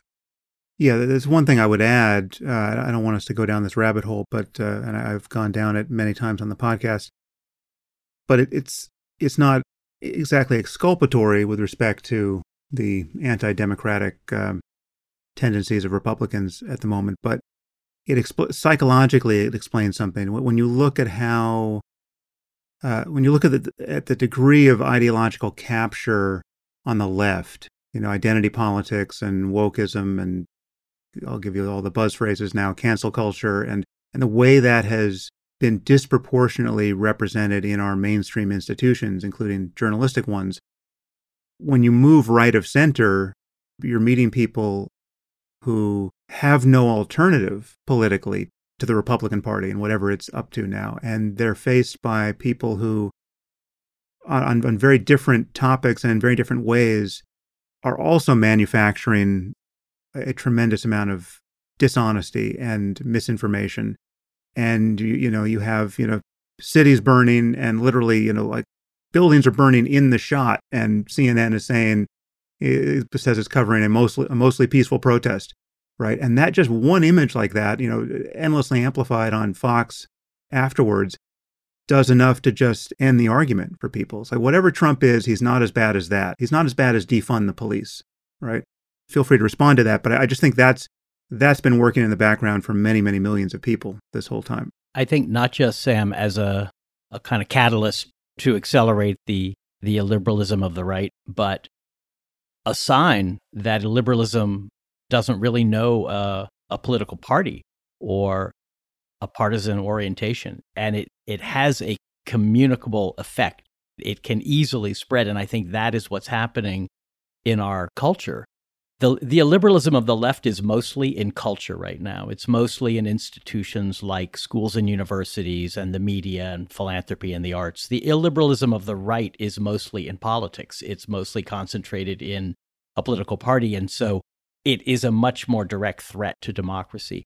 But to shift from Trump a bit, I worry most about simply the mental habits of people who find themselves caught in a kind of a vortex or a vicious circle of responding to illiberalism with more illiberalism.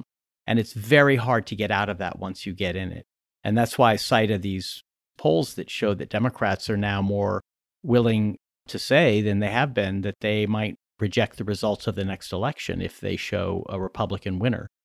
There's also more willingness to use political violence across partisan lines than there have been in recent years. So those are tendencies that are in the minds of people and that have a way of intensifying and sort of driving each other to extremes. And that's something that worries me a lot because it's just very hard to slow it down once the acceleration toward the extremes and towards illiberalism of all kinds starts. All right, so let's make a turn toward the present and future here.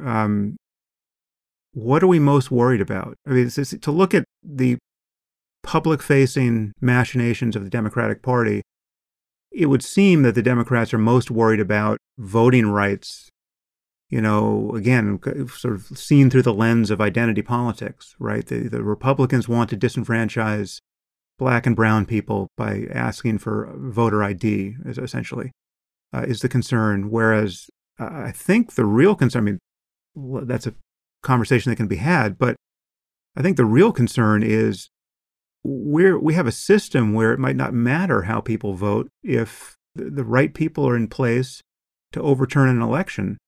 This is a machinery that I don't even count myself as someone who even dimly understands it at this point, but we were all alerted to its existence in the 2020 election, and it's fairly dumbfounding that this is our system, and it was hanging by a thread. It was hanging by the conscience of Mike Pence and a dozen other people who didn't cave in to the demands that they just nullify the votes that were coming from the disputed states. What are we worried about? Maybe I'll put it to Bart and George first. What are we worried about with respect to the next few years and 2024, next 2 years? Well, it's the difference between changing the rules of a football game so that it's a little bit harder for one side to score, on the one hand, which is like the voting rights you're talking about, and then simply buying off the referee, on the other hand, so that you can directly control the outcome of the game. And what you see is properly called election subversion. So, as David has pointed out, Trump tried to get the Secretary of State of Georgia, who oversaw the election and certified the vote, to change 11,780 votes, which would flip the result after 3 separate counts showed that Biden had won.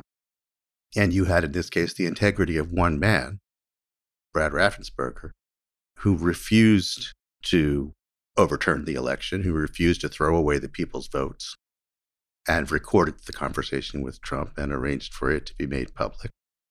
And now what concerns me most is how does the Republican Party, how does the Trump supporting Republican Party respond to what Brad Raffensperger did? Well, what Trump and his people have done is go around the country and find those obstacles, find those people and places which got in the way of Trump's attempt to overthrow the election, and it's gone around systematically uprooting them.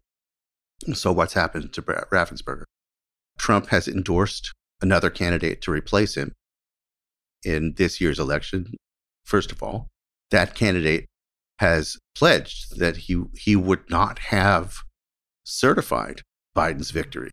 Mm-hmm. That candidate is running explicitly on the platform that he would not properly, honestly carry out his duty to count the votes of the people. He says Trump really won on these fictitious grounds of fictitious fraud, and that he would not have certified the election.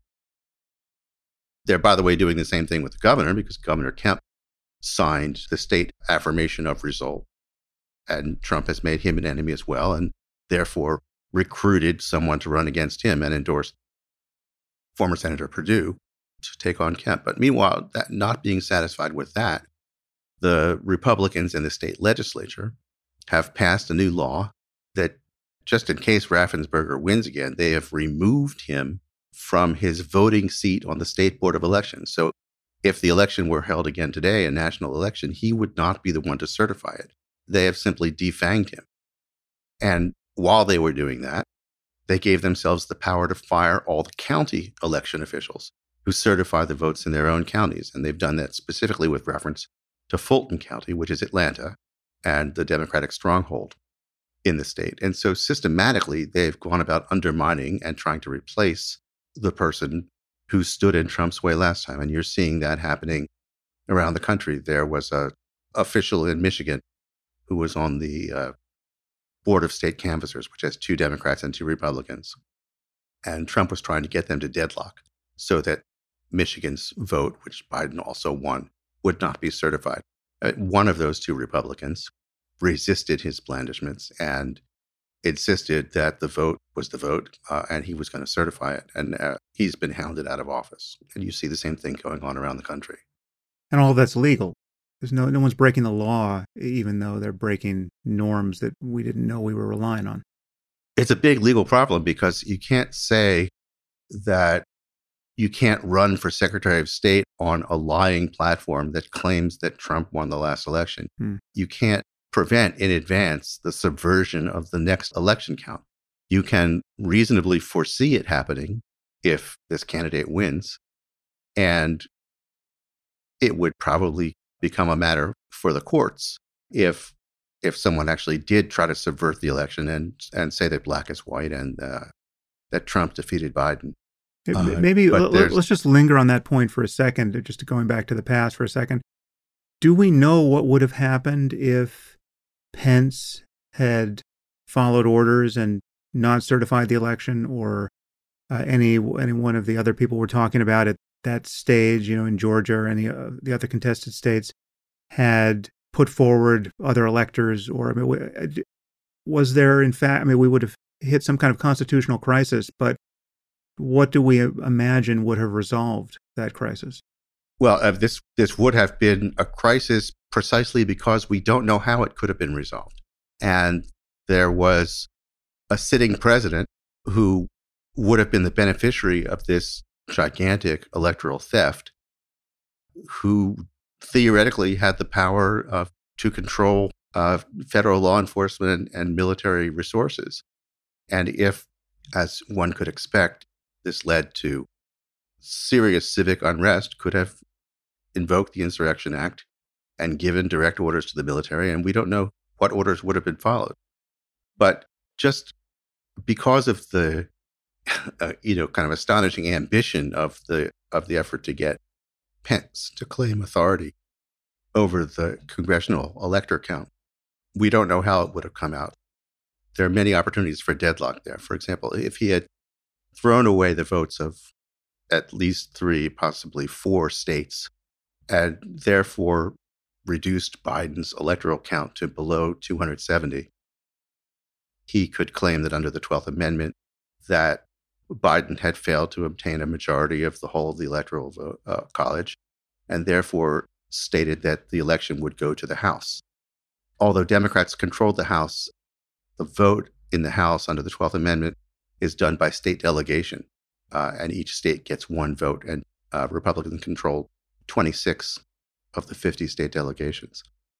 But Nancy Pelosi, as Speaker of the House, could have refused to call the House to order to have that vote. And then you would have a completely failed presidential election for which the Constitution doesn't offer a remedy. Under one reading, Nancy Pelosi would become the acting president. But you could see the endless opportunities for mischief and unrest in all this. That would have been a glorious, be careful what you wish for moment for Republicans. In some universe, that happened. So what, if anything, are we doing to rectify that problem? And we know we came perilously close to flying off the road and into the abyss because there was no guardrail right where we would have wanted it. Who is building the guardrail, and what process? I mean, does it take a constitutional amendment, or what process do we need to make sure that if this happens again, it doesn't pose the same kind of risk? Well, one part of the answer is to fix the Electoral Count Act, which is what interprets and gives direction to the invocation of the 12th Amendment for how the electoral count is supposed to go.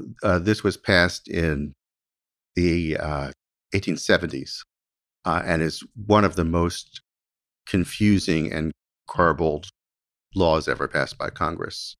I defy anyone to read these 300-word sentences and make any sense out of them. There's some possibility of consensus between Republicans and Democrats on fixing the Electoral Count Act, because Republicans are sitting around thinking they don't really want Vice President Harris to have the powers that Trump thought Pence had to decide the next election. And so there may be a common willingness to set rules of the road on how the procedure happens when the Electoral College votes are delivered to Congress. They meet in joint session, as they did on January 6th. The Vice President, as President of the Senate, presides over this count, and reforms would include making explicitly clear that the Vice President doesn't get to do the counting. Right. Well, that seems like that should be a major focus, far bigger than many of the other things that the Biden administration appears to be focused on at the moment. I don't know why that isn't, the phrase Electoral Count Act isn't ringing in everyone's ears. It might have seemed too small to them. They had a couple of bills that were really ambitious that included not just expanding or securing voting rights through early voting, mail-in voting, drop boxes, all those things, but also campaign finance reform, making Election Day a national holiday, all of which I think are really good things. And I would have voted for them absolutely any time. But they took the focus off what we're talking about, because there's very little data that shows that if you restrict the number of days of early voting, or if you make it harder to do mail-in voting, it's going to benefit one party or the other. It's really hard to fine-tune elections to that extent. It was powerful politics because it connected to old and deep and terrible parts of our history, in which Black Americans and others were kept from voting by poll taxes and literacy tests, etc. But I haven't seen data that says these new state laws are likely to have a significant effect on turnout, because in the past, that laws like that have not had a significant effect on turnout. So they became extremely passionate arguments for laws that were only important in the context of what we're talking about. They were part of a Republican strategy to thwart the will of the majority. But I don't think they were where the will of the majority was most likely to be thwarted. It's most likely to be thwarted after an election with what Bart just called election subversion. And I wish both parties, but especially the Democratic Party, were focusing on that and really holding the Republicans' feet to the fire and say, do you not see a problem with laws, state politicians, and a confused national law, the Electoral Count Act, that makes it likely that the will of the majority is going to be overthrown, because that's a harder thing for a Republican to defend. And there perhaps there could be some bipartisanship. I'm always skeptical, because every time we think there might be, just about, it doesn't happen, especially on election issues. But I think that's where the focus should be. And perhaps, I'm not a legal expert on this by any means, but perhaps there should be some smart staffers in Congress drafting laws right now that make it almost impossible for even the most corrupt state official or local official to rig the election, to throw the election after the vote. That's actually not an easy thing to get. That last one sounds like a great idea. I would love it if it were possible. But states have the majority of the authority over the conduct of a state election, even when it's a national election, or even when it's a presidential election. And there is an open constitutional doctrine about an open question about the constitutional basis for that authority. One of the things that Trump Republicans are doing is promoting a theory called independent state legislature. And it comes from the fact that Article 2 of the Constitution says that each state shall choose electors for president according to the preferences of its state legislature. That the state legislature is the ultimate authority about how you choose electors. And so what we saw in the last election was an attempt by Trump and his people to persuade Republican state legislatures in 7 states that Biden won, but that were controlled by Republicans in the state House and the state Senate, to persuade those legislatures to discard the votes of the people of that state and to substitute electors for Trump on their own authority, because Article 2 of the Constitution says, in this extremely muscular and implausible reading of the Constitution, Article 2 says that the legislature decides on the electors no matter what. It's almost certainly not true that you could get the legislature to decide after an election is held that the election is not going to be the method of choosing electors. But it can write the rules for how electors are chosen in that state for the next election. And I don't think that voting law experts are very optimistic about the possibility that Congress can write rules that would prevent subversion at the state level. I would like to dissent a little bit from the idea that this is a technical legal problem which has a technical legal solution. The Electoral Count Act was a mess in 1960 when there was a Republican president and Richard Nixon, the Republican vice president, lost to John F. Kennedy and stepped aside. It was a mess in 1976 when Gerald Ford accepted his very, very close defeat at the hands of Jimmy Carter. It was a mess in 1992 when George H.W. Bush stepped aside. And it was a mess in the year 2000 when very bitter Democrats accepted the Bush v. Gore outcome. It's not because of the laws that Americans accept elections. And it's not because of the laws that President Trump and many of his supporters refuse to accept this election. It's something deeper. So if you're thinking about the future, I'd say we should be studying periods in history where people have gone through periods where political systems have restabilized after periods of extremism. And one that catches my mind a lot is the period after the Second World War, when there were communist and fascist parties all over Western Europe.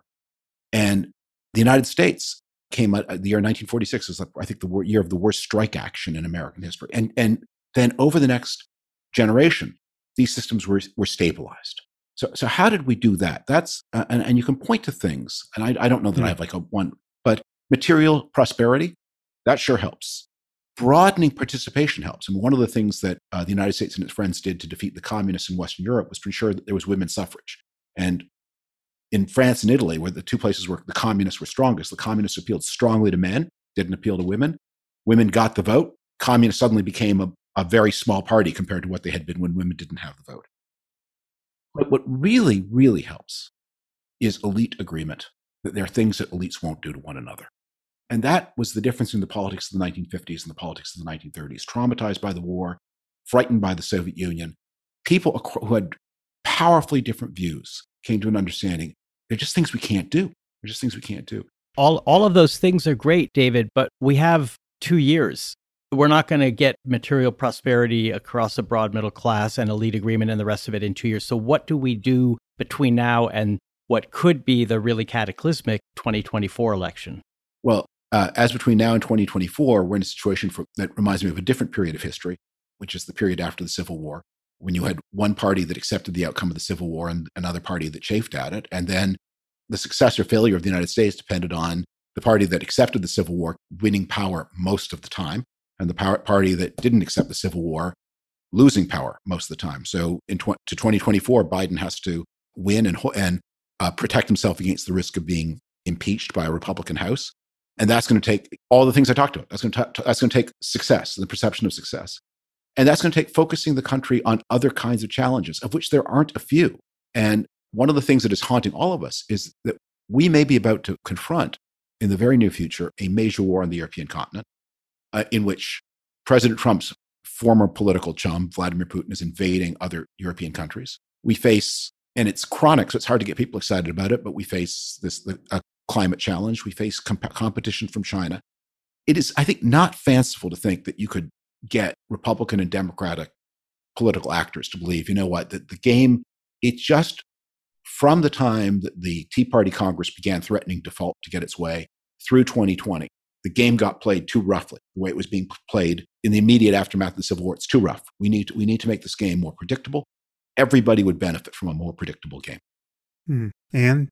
I would add one other thing, which is it's one of those mushy political things, which is that the Democrats and those members of the Republican Party who want America to remain a democracy need to find better ways to talk about it.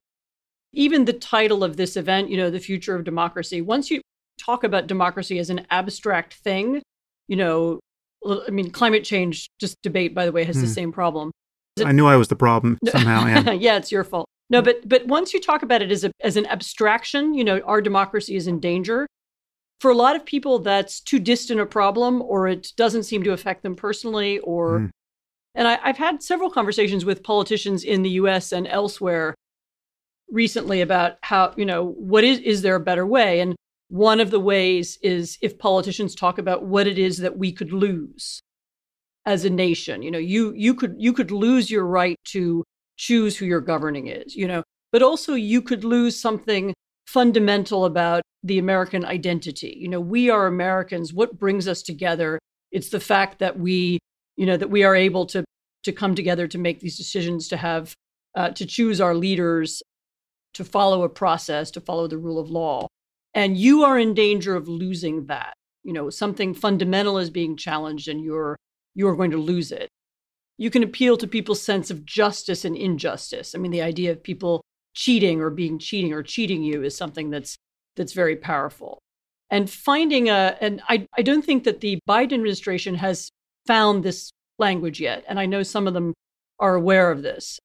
The failure of this voting rights bills is interesting because in a way, they were seeking to address a problem. And, the problem of lots of Republican state legislatures passing laws to do with voting, that was a warning sign because all of those laws were being promulgated and passed on a kind of assumed basis that they needed to be passed because the election had been rigged.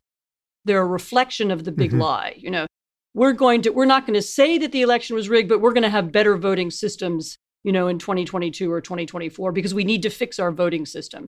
Actually, the voting systems didn't need to be fixed. Or maybe they need to be fixed in some places in specific ways, but there wasn't a huge need for these laws. And so the Biden administration reacted by saying, we didn't need these laws. These laws are designed to limit voting and so on. And I think they hoped through the use of this act, and as George says, it was very ambitious, to raise the conversation about democracy. But it hasn't worked yet, and that's not for lack of trying. And also it's not an easy problem in the way that, again, when you talk about climate change abstractly, lots of people don't care. When you talk about polar bears dying, or when you talk about wildfires in your state, then they might feel differently about it. And I think the people who care about American democracy need to find that way of speaking about it.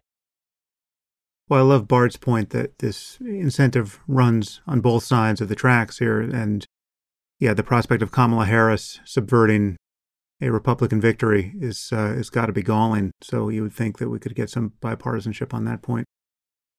Everything we're talking about here, at least out of concern for 2024, seems to presuppose that Trump will run. I guess there's a Trumpist alternate candidate, perhaps waiting in the wings, who we would also be concerned about subverting an election. It also presupposes that the Democrats have a candidate that's electable, right? And I think there's reason to worry that 2 years from now, Joe Biden may not be up to it, and that or that his approval rating may be a deal breaker. And there's certainly reason to worry that Kamala Harris is not electable, given her approval rating and basic invisibility at this point. I'm happy to kind of cycle back on any loose ends we haven't covered here, but I just want to get a sense of what you think the Democrats can and should do with respect to a candidate. What do you think is likely to happen? Does anyone have a political intuition here? David, I'm going to start with you. You're into politics. Yeah. I don't think they have a mechanism. The Democrats have a mechanism to change their candidates at this point. It would require Kamala Harris to volunteer to step aside. That the project of making her step aside if she didn't want to would be such a bloodbath. It wouldn't be worth it. And I don't say this, by the way, as any kind of personal reflection on her. It's very difficult to go in American politics from the job of number 2 to number 1. And the politicians who have usually done it, there's usually been some catastrophic event that has propelled number 2 into the number 1 role and gotten people used to the idea of the former number 2 as the number 1. Actually stepping through an election process has been quite difficult, and it may be more difficult even for her than for some others. But it's a real issue, and Democrats took a big risk with nominating the oldest candidate for president ever, and then backing that person up with someone who wasn't a tried and tested vote winner. And so that's going to be a real issue. And so the only thing one can hope for is a lot of economic success between now and 2024. And one of the immediate challenges for the Democrats, there is a report on the day that we speak. The Democrats are considering limiting attendance at the State of the Union address to 25 members of Congress. And that the idea that they would continue to accept the idea of COVID as something that is an ongoing chronic problem that American society must be almost perpetually dislocated by on their watch. They need to find some way to declare that they have won a success over COVID, to focus on the economy. And let's hope that Russia is deterred from invading Ukraine, and then to claim that as a success if they can make that happen. Does anyone else have anything on that point before we turn toward questions? All right. So, Stacey, let's get some questions here and see what it evokes. A few here, and you can just stop me when you all hear one that you would like to address. Correct. So there's one here. It seems to me that democracy can only exist when the populace is educated. Are American and other democracies' youth getting taught the civics necessary to sustain the future? Well, let's linger on that for a second. Does anyone have, as someone pointed out, I think, just a few minutes ago, we only have 2 years for the immediate, wolf at the door to be pushed back. So educating the population is a heavy lift. But does anyone have any ideas about education? I've been thinking about it quite a bit because I despair of most of the other possible pathways out of polarization, to use a word we haven't really talked about. It may be a coincidence, but civic education has all but disappeared from a lot of American children's schooling in the decades in which we have moved into these incredibly polarized camps that don't seem to live in the same universe any longer. And that's partly because it became controversial. One side or the other denounced teachers and schools when their children were being taught something in civics class that offended their view. And there are a lot of very well-meaning and good ideas for how to bring civics back to American classrooms.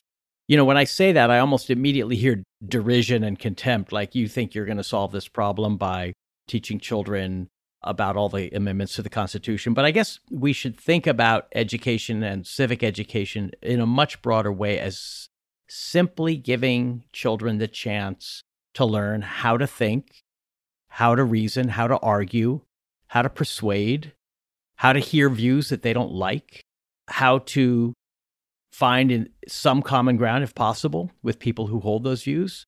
And if not, to still agree to live together in this country. For me, those are it's very hard to imagine exactly how we can teach those things because school is under so much pressure and stress. And in fact, public education seems to be facing a kind of existential crisis right now coming out of COVID.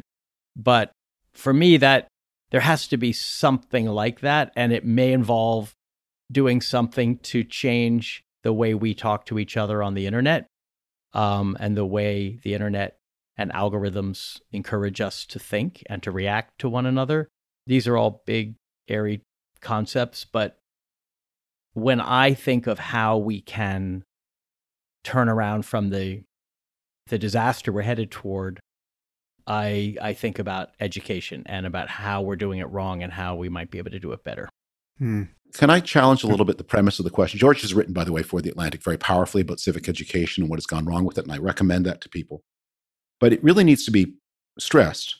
The American electorate of 2022 is far and away the best educated American electorate ever. Much more educated than the American electorate of stabler times like 1972 or 1962. If more education were the path to stability, we should have the stability of a Barcalounger right now. I worry about the opposite. What used to happen was politics was about material things. Societies were poor, and politicians offered people things that they desperately wanted. In Tammany Hall days, it was literally a sack of coal or a turkey. Later, it was a bridge or a road. Today, more and more of us are in politics to realize a vision of ourselves. And this is the thing that the political scientists always hope for. The day would come when we would transcend the physicality of politics, and we would debate ideas and modes of being and abstract. And guess what? That turns out to be the hardest thing of all to compromise. So we may need to think about a different way for people to live each other. We have these new communications technologies, which means we all have this experience. Every day you turn on Twitter and somebody you've never heard of before, in some place you know nothing about, has said something that you think of as offensive. Did that happen 20 years ago? It did. Did you know about it? It did not. You did not. Did it spoil your day then? No, you didn't have to. Now you're upset all day because of this thing, that this person you've never heard of. And by the way, one of my rules for sanity on the internet is if you hadn't heard of the person before they said this thing, don't let it bother you that they did say this thing. So, but we have a politics now that is about self-realization. And that's in a country that is so diverse and getting more diverse all the time, and not just in the census categories. But as people become richer, more prosperous, they become more different one from another as they realize who they are. I would just add one thing, which is that in addition to the way civics is taught in school, which, by the way, I think the first time I wrote about this subject was at least 20 years ago. I was on the editorial board of the Washington Post, and people said it's terrible how civics education is declining. And I wrote something, and there were, even at that time, all kinds of worthy organizations that promote civics education and people writing civics textbooks that have thought a lot about left-right, differences. And a lot of this exists. It's out there. I mean, if teachers wanted to use it, it's available. And so I have some cynicism about the possibility of incorporating that, because it's not as if it's, it would be very hard for people to do more of it if they wanted to. I wonder why people don't think more broadly about education, whether there are not online campaigns or whether there are not civic education for adults, ways of reaching people, whether there aren't ways of reaching people through the media or through entertainment. I'm a little disappointed in the American entertainment industry that it hasn't thought harder, for example, about doing a Netflix series about the effect of propaganda on ordinary Americans and how they stop speaking to one another. Are there there's no Hollywood drama that expresses the anxiety of the last 4 years and the way in which it's affected personal relationships. I mean, I think there's a lot of education that could be done, or anyway, a lot of, if education might even be the wrong word, but discussion and resolution of problems. If we had more, if more people were thinking about this as a problem that could be resolved through reflecting different people's perspectives. But Anne, I have talked to people about it, but if it won't work in classrooms, why will it work on Netflix? And I'm not saying I'm not saying it won't work in classrooms. I'm saying that it's the material to do it is available. There are lots of good courses in civic education. People have invested. There are foundations that will give stuff to your school if you want it. I'm not saying that it couldn't work. I'm saying it doesn't happen, and the reasons why seem to be to do with local school decisions and teachers not having time and need to have more time for STEM now. And there are all these, regents tests that you have to pass in each state, thanks to the No Child Left Behind laws. I mean, there are all kinds of non-political bureaucratic reasons why it seems to be hard to fit civics into the day. So I'm not downplaying it. I'm just saying it's been a subject of conversation for 2 decades. And I'm just saying that there might be other ways of discussing the problem if people were more creative about thinking about it. Okay, Stacey, next question. Next question. Sort of in that vein, how do we, as reasonable thinking humans, take the level of fear, anger, and tribalism in our communities down to a level where people can reset and open their minds, use their brains and critical thinking to make real decisions and have real mindful conversations? Yeah, well, that really is the impossible question. If we could answer that, our problems would be solved. Not only our problem, lots of people's problems. All problems. All problems admitting of human solution would be solved by the answer to that question. I guess so someone just mentioned social media in passing. I mean, that's certainly part of the problem here. I mean, the way we're engaging one another and perpetually permeable to information and misinformation that wouldn't otherwise be available. Well, this may seem like a lateral move here, but it's relevant because it's so energizing in Trumpistan, the role played or not played by big tech in deciding who to platform, who to censor, whose rights to violate. I think if you sample from the conversation among Republicans at this point, you will tend to find people who think that Twitter is the public square. To deplatform anyone for any reason is to violate their rights, and leaving aside that doesn't make sense constitutionally, and Twitter's a private company that can do whatever it wants. There is this perception that the fix is in from the elites yet again in big tech, and so taking off Alex Jones and certainly taking off Trump was an astonishing act of hypocrisy by people who claim to care about free speech and the free exchange of ideas. And if the answer to bad speech is just more speech, how could you deplatform the president of the United States? I don't know what you guys think about that. I'm on record many times calling for him to be deplatformed and celebrating when he was, because I view him as the most dangerous cult leader on earth at this point. But what do you think we should do with respect to the role that these platforms play in our organizing our epistemology and in this case, find it impossible to coherently organize? Let me try an analogy that's supposing through some twist of the way roads worked. Back in the 19th century, Cornelius Vanderbilt had found himself the owner of every church in the United States and had to make a decision. The New York Central Railway had to make a decision about what was preached in every church in the United States. My guess is they wouldn't have done a very good or satisfactory job.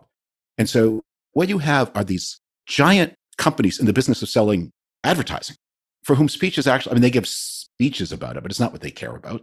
They want to sell boots and gloves and perfume. And they have suddenly found themselves as arbiters of all of these questions. They're incompetent to do it. They're not, by the way, disinterested actors. They're businesses with profit seeking. So I think there's a core of truth in the right of center complaint, which is who appointed and how did it happen that these people are making these decisions that are so crucial. On the other hand, the rule can't be, okay, tell you what, you get to say anything about any we do have laws regulating what you can say about medicines in the United States and have had it now for more than 100 years. It is not a violation of your freedom of speech not to be able to say that cocaine will cure headaches. So that's been regulated for a long time. So I just don't think there's going to be any alternative but for government to step in and to say, that these things do function as the equivalents of public squares. And some competent authority is going to have to write meaningful rules with democratic buy-in. We don't want to have Mark Zuckerberg making these decisions for everybody.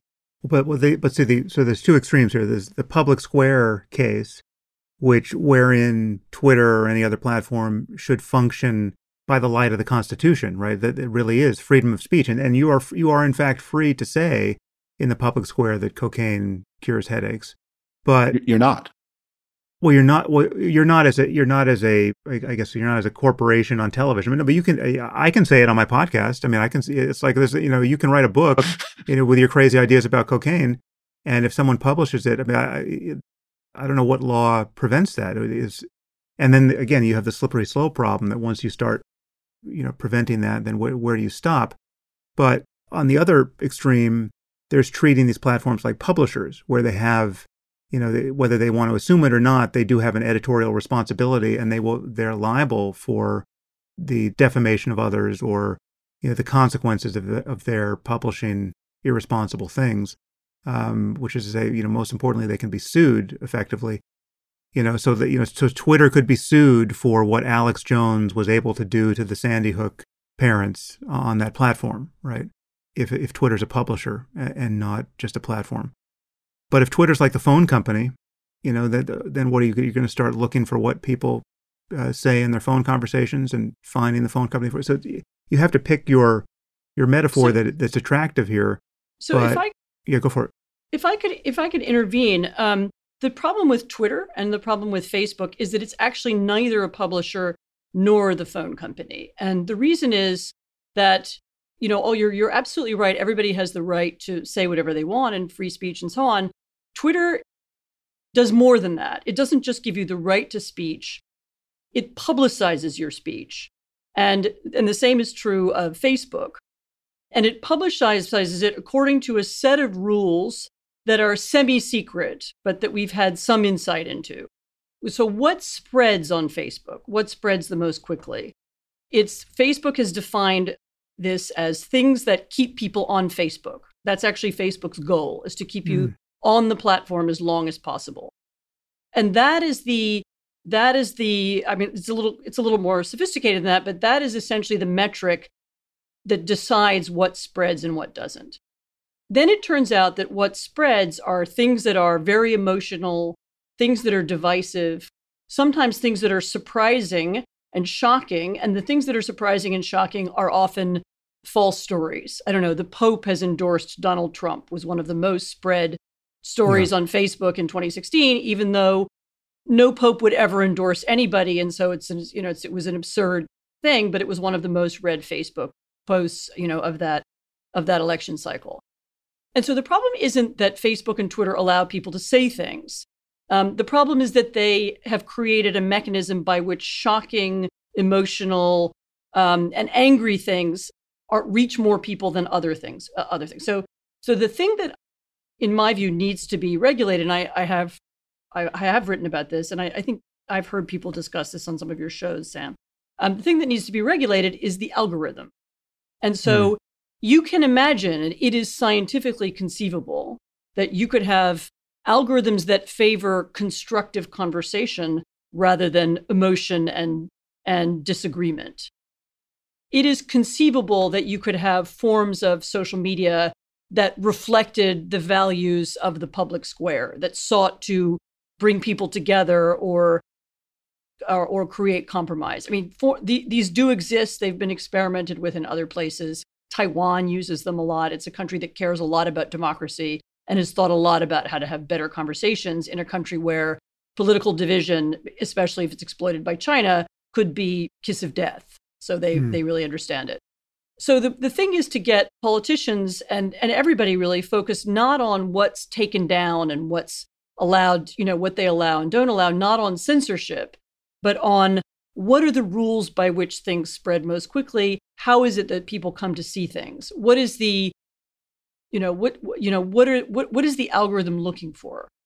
And I think that you would find that if you could regulate that, and it is technically possible, it's just not legally possible. If we could have insight into the sort of black box of the algorithms, I believe it would be possible to create a better public conversation. But it's we're still a long way away from it.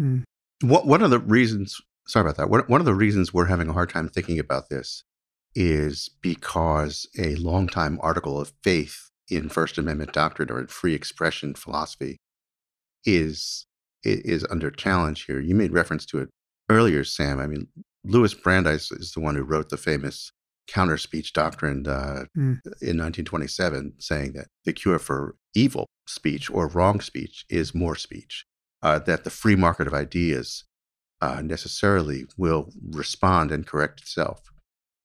And as we discussed earlier, that just hasn't been true in this Trumpian age. When you have, as George said, you have a president who lied 35,000 times and who floods the zone and who overwhelms the truth with propaganda, then one of the foundational reasons we have for not censorship, for not censoring speech, the idea that you can cure bad speech with good speech, that just has actually proved not to be correct. And that leads us to potentially a very bad place in which we don't respect free speech rights as much if we're worried about outcomes. And we don't want to be in that place conceptually. Yeah. Okay, Stacey.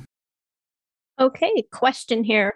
Would it be achievable, feasible for the American voting system to switch to the Australian voting system, first past the post, preferential voting, and proportional representation? Could the Australian voting system negate many of the flaws within the current American voting system? Yeah, this is a point that Andrew Yang has devoted a fair amount of words to. Does anyone have a sense that we could cure much of what ails us in democracy by obviating the threat of being primaried in the way that currently exists? It's worth a shot. You'd like to see some of the states experiment with it and see whether they get better results. It's certainly true historically and internationally that countries that have proportional representation have there's a wider variety of parties, and there's also greater pressure to achieve compromises. And if you look, I've seen political science studies that show, depending on the system, because there are different systems, that show better outcomes for PR countries that have it. And you certainly don't get this very bitter two-party divides that we have and some other countries have. It's interesting, when we were all growing up, our two-party system was supposed to be the source of our great stability compared to all those crazy European countries with 17 parties. But now it seems to be the source of our division. And you could also throw in some of these state referenda that have instituted independent commissions to draw congressional districts, and which seems to have worked pretty well in Michigan and in Ohio. A court threw out the state legislature's redistricting because it violated the state referendum that was passed by the people of Ohio that wanted it to be taken out of partisan hands. And so maybe there are all these sort of smaller fixes that could add up to a larger, not cure, but moving us away from the death match that we're in, from the war of attrition that we're in. I don't know if the sum of them is enough to do it. I'm willing to try just about anything within the rules. Okay, we've passed the 2-hour mark here, so maybe just a few more questions, Stacey.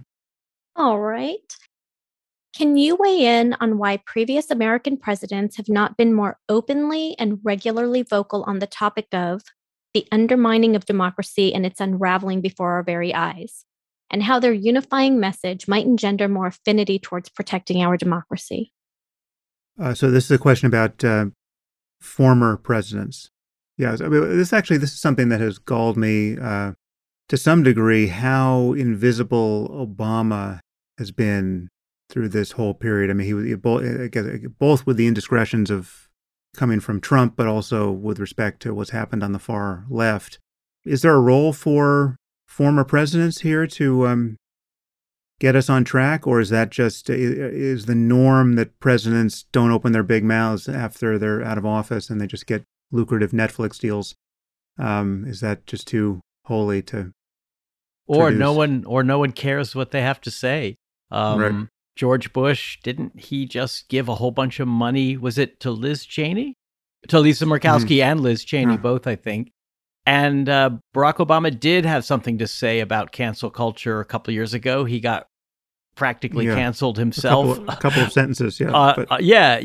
I think the experience was probably so unsettling because he himself got ratioed on Twitter that he hasn't done it since. So I don't know that they carry, how much authority they carry anymore.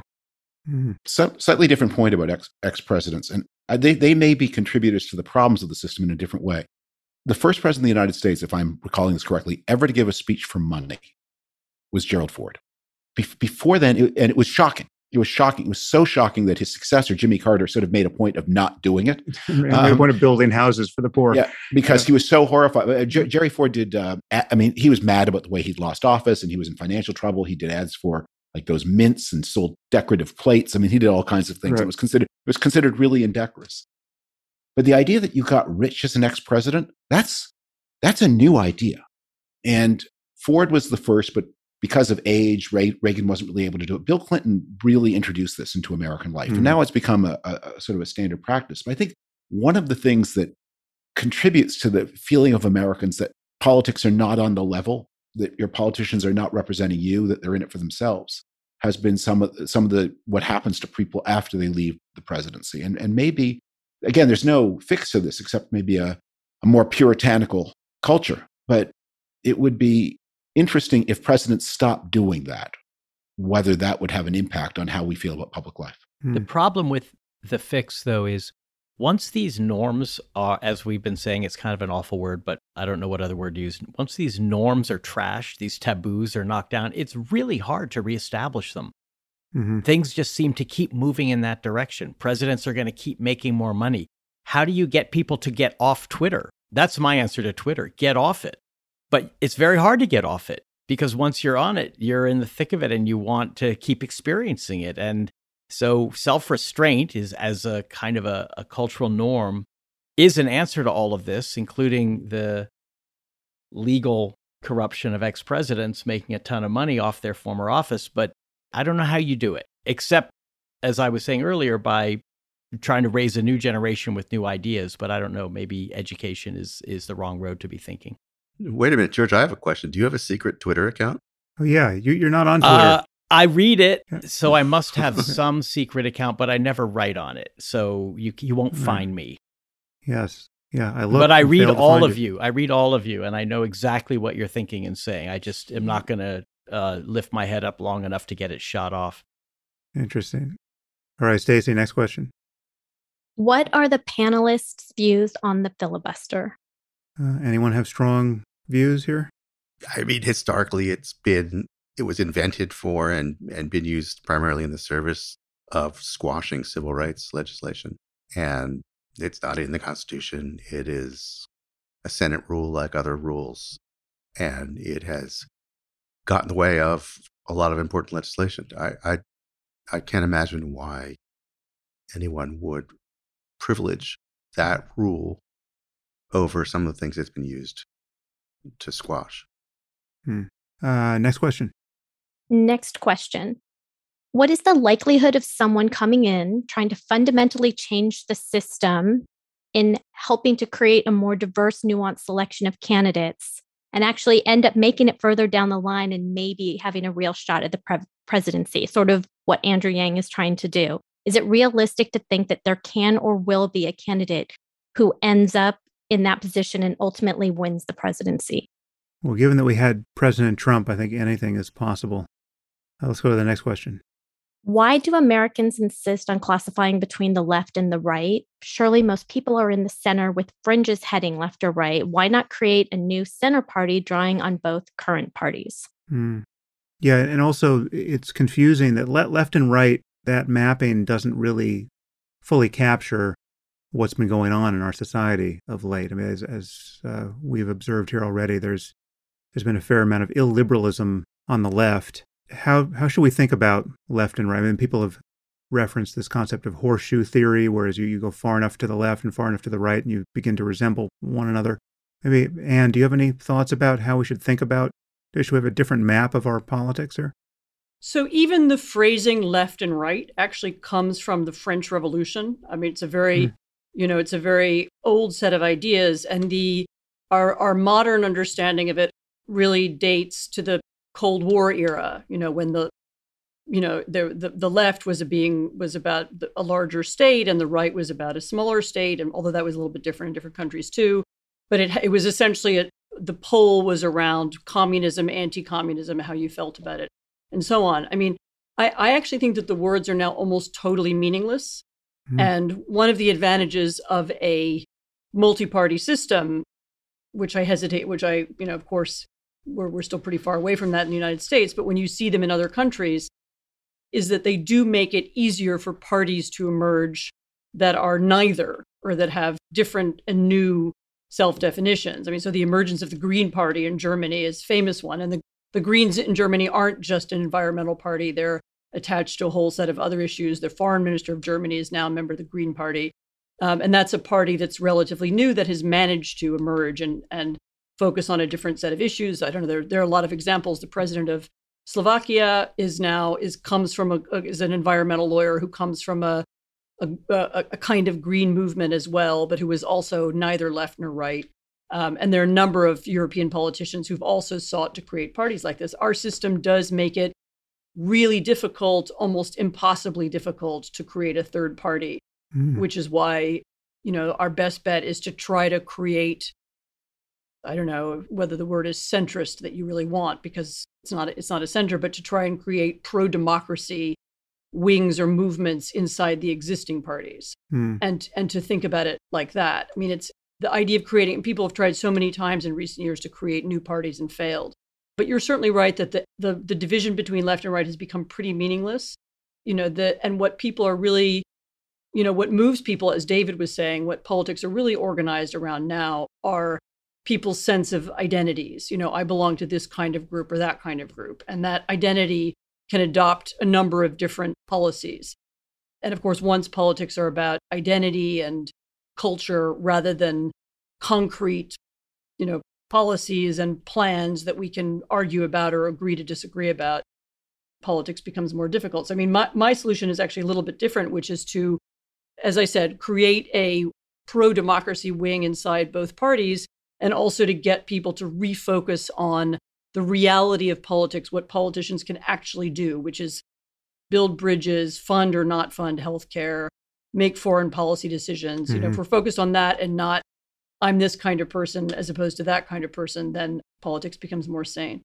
Yeah, I think one problem with identity politics is that it interacts with the variable of partisanship unhelpfully, because it is a tribal sort of politics. And if you're going to be tribal, then the extreme voices win, and you're certainly not rewarded for seeing the other tribe's point more or less ever, right? So if you're in the middle, if you're going to make the center stronger, you can't be tribal, because being in the center amounts to much of the time acknowledging what your side got wrong, or what just to the left of you, to use the old mapping, got wrong, and you're just, to take an N of one here, I just know what it's like to be someone who sees all the problems with wokeness and all the problems with Trump. And the net result of that is to always have someone irate with your views, right? Like you're not safely in an echo chamber where you're the good guys and everyone else is bad. So it just seems like tribal politics has to be selecting for hyperpartisanship. Okay, let's do one more question and then we'll close out. Okay, last question. Is it possible that the world has outgrown democracy as a political system, much the way it outgrew previous dominant political systems, and that we need a new system to cope with the challenges eroding it? And if so, what would that potentially look like? That kind of tears everything down to the studs, but let's reflect on that for a moment. Is there any concern here that democracy is not up to the challenge of 21st century life in the end, and that we need to find some other mechanism, keeping, I think isn't it Churchill's admonishment in mind, that it's the best of the worst systems? What, does anyone have an opinion on that? Well, in the days when we used to study textbooks on the history of democracy, the place they usually started was with the debate that took place in England in the 1640s, and in which one of the most famous quoted sentences was, "The smallest he that liveth in England has a life to live as well as the greatest he." So if that's what you mean by democracy, that idea is never going to go to style. The equal dignity of human beings, that everybody has a right to consideration.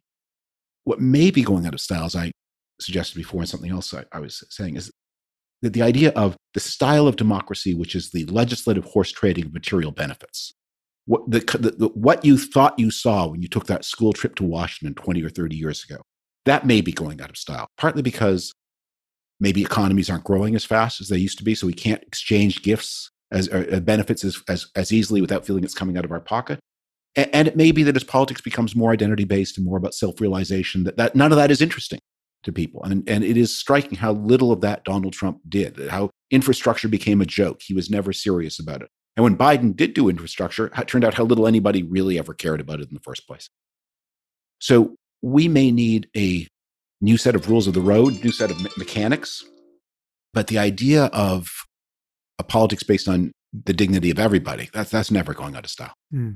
Well, not just the dignity, the consent. I think that if you do tear everything down to the studs, the thing that you can't dispense with is the sovereignty of the people as the source of ultimate power of government. As somebody who spends a lot of time studying and writing about autocracies, I promise you that there is no alternative system out there that is better. You can find the odd benevolent dictator who works for some short period of time, but it's not a long-term system, and there's always a succession problem. In a way, the Olympic Games that are about to start in Beijing are a real vision of the future, because the Chinese government has fulfilled all its promises to the International Olympic Committee. It has created ski slopes where there was no snow. It has made it possible to get out to the mountains where the slopes were created on trains that didn't exist a few years ago in no time at all. So in some ways, it's delivered. It's done the delivering that David was talking about on material things, at least for part of its population. But you're living in the most surveilled society in human history with less freedom than any society in human history. And that's the nightmare vision that we really should never lose sight of, because you don't get there all at once. You just get there a little bit at a time by deciding this isn't worth it and this doesn't work any longer and it's too hard to run for office and the people are incorrigible. Well, panelists, is there any topic we didn't touch? Is there any question we didn't address that you think we might want to touch to close out here? I have one thought on this that maybe bears mentioning. I think there's a kind of, inevitably, as I look back on this, an inevitable tone of anxiety, elegy, doubt that creeps into these conversations. And the future of democracy, with the question mark behind it, raises the possibility that maybe it doesn't have a future. I think we're at danger of underestimating just what a tremendous achievement it is, why the people who hate it also fear it, because they know how powerful it is, and what an amazing run of increasing success it has had. I just feel that one of the things we all need to do is to encourage ourselves not just to think about this and speculate and observe, but to believe in it and to live in it. And, Sam, I think this is the attitude you've had, and we've talked about this through the Trump years, is, who's going to win? I don't know, but they're going to have to leave tire marks over me before I leave. Let those guys do it. And people who are listening, I hope that they will come away from this conversation with some feeling of their own personal efficacy. I mean, we're all here because we believe they count. Their voices count. They're listening because they believe their voices count. And what people can do, this future is in your hands. It's not something that's going to happen to you. Not anyway if you don't passively accept that it's going to happen to you. Yeah. Well, I would echo that by reminding everybody that nothing is inevitable. The decline of democracy is not inevitable, and the success of democracy is not inevitable. There is no law of history that means we will win or we will lose. That's not how history works. Everything that happens tomorrow depends on decisions that we make today. The future is always open. It's always been open. The possibility that American democracy would collapse was always there. And the possibility that it will never collapse is also always there.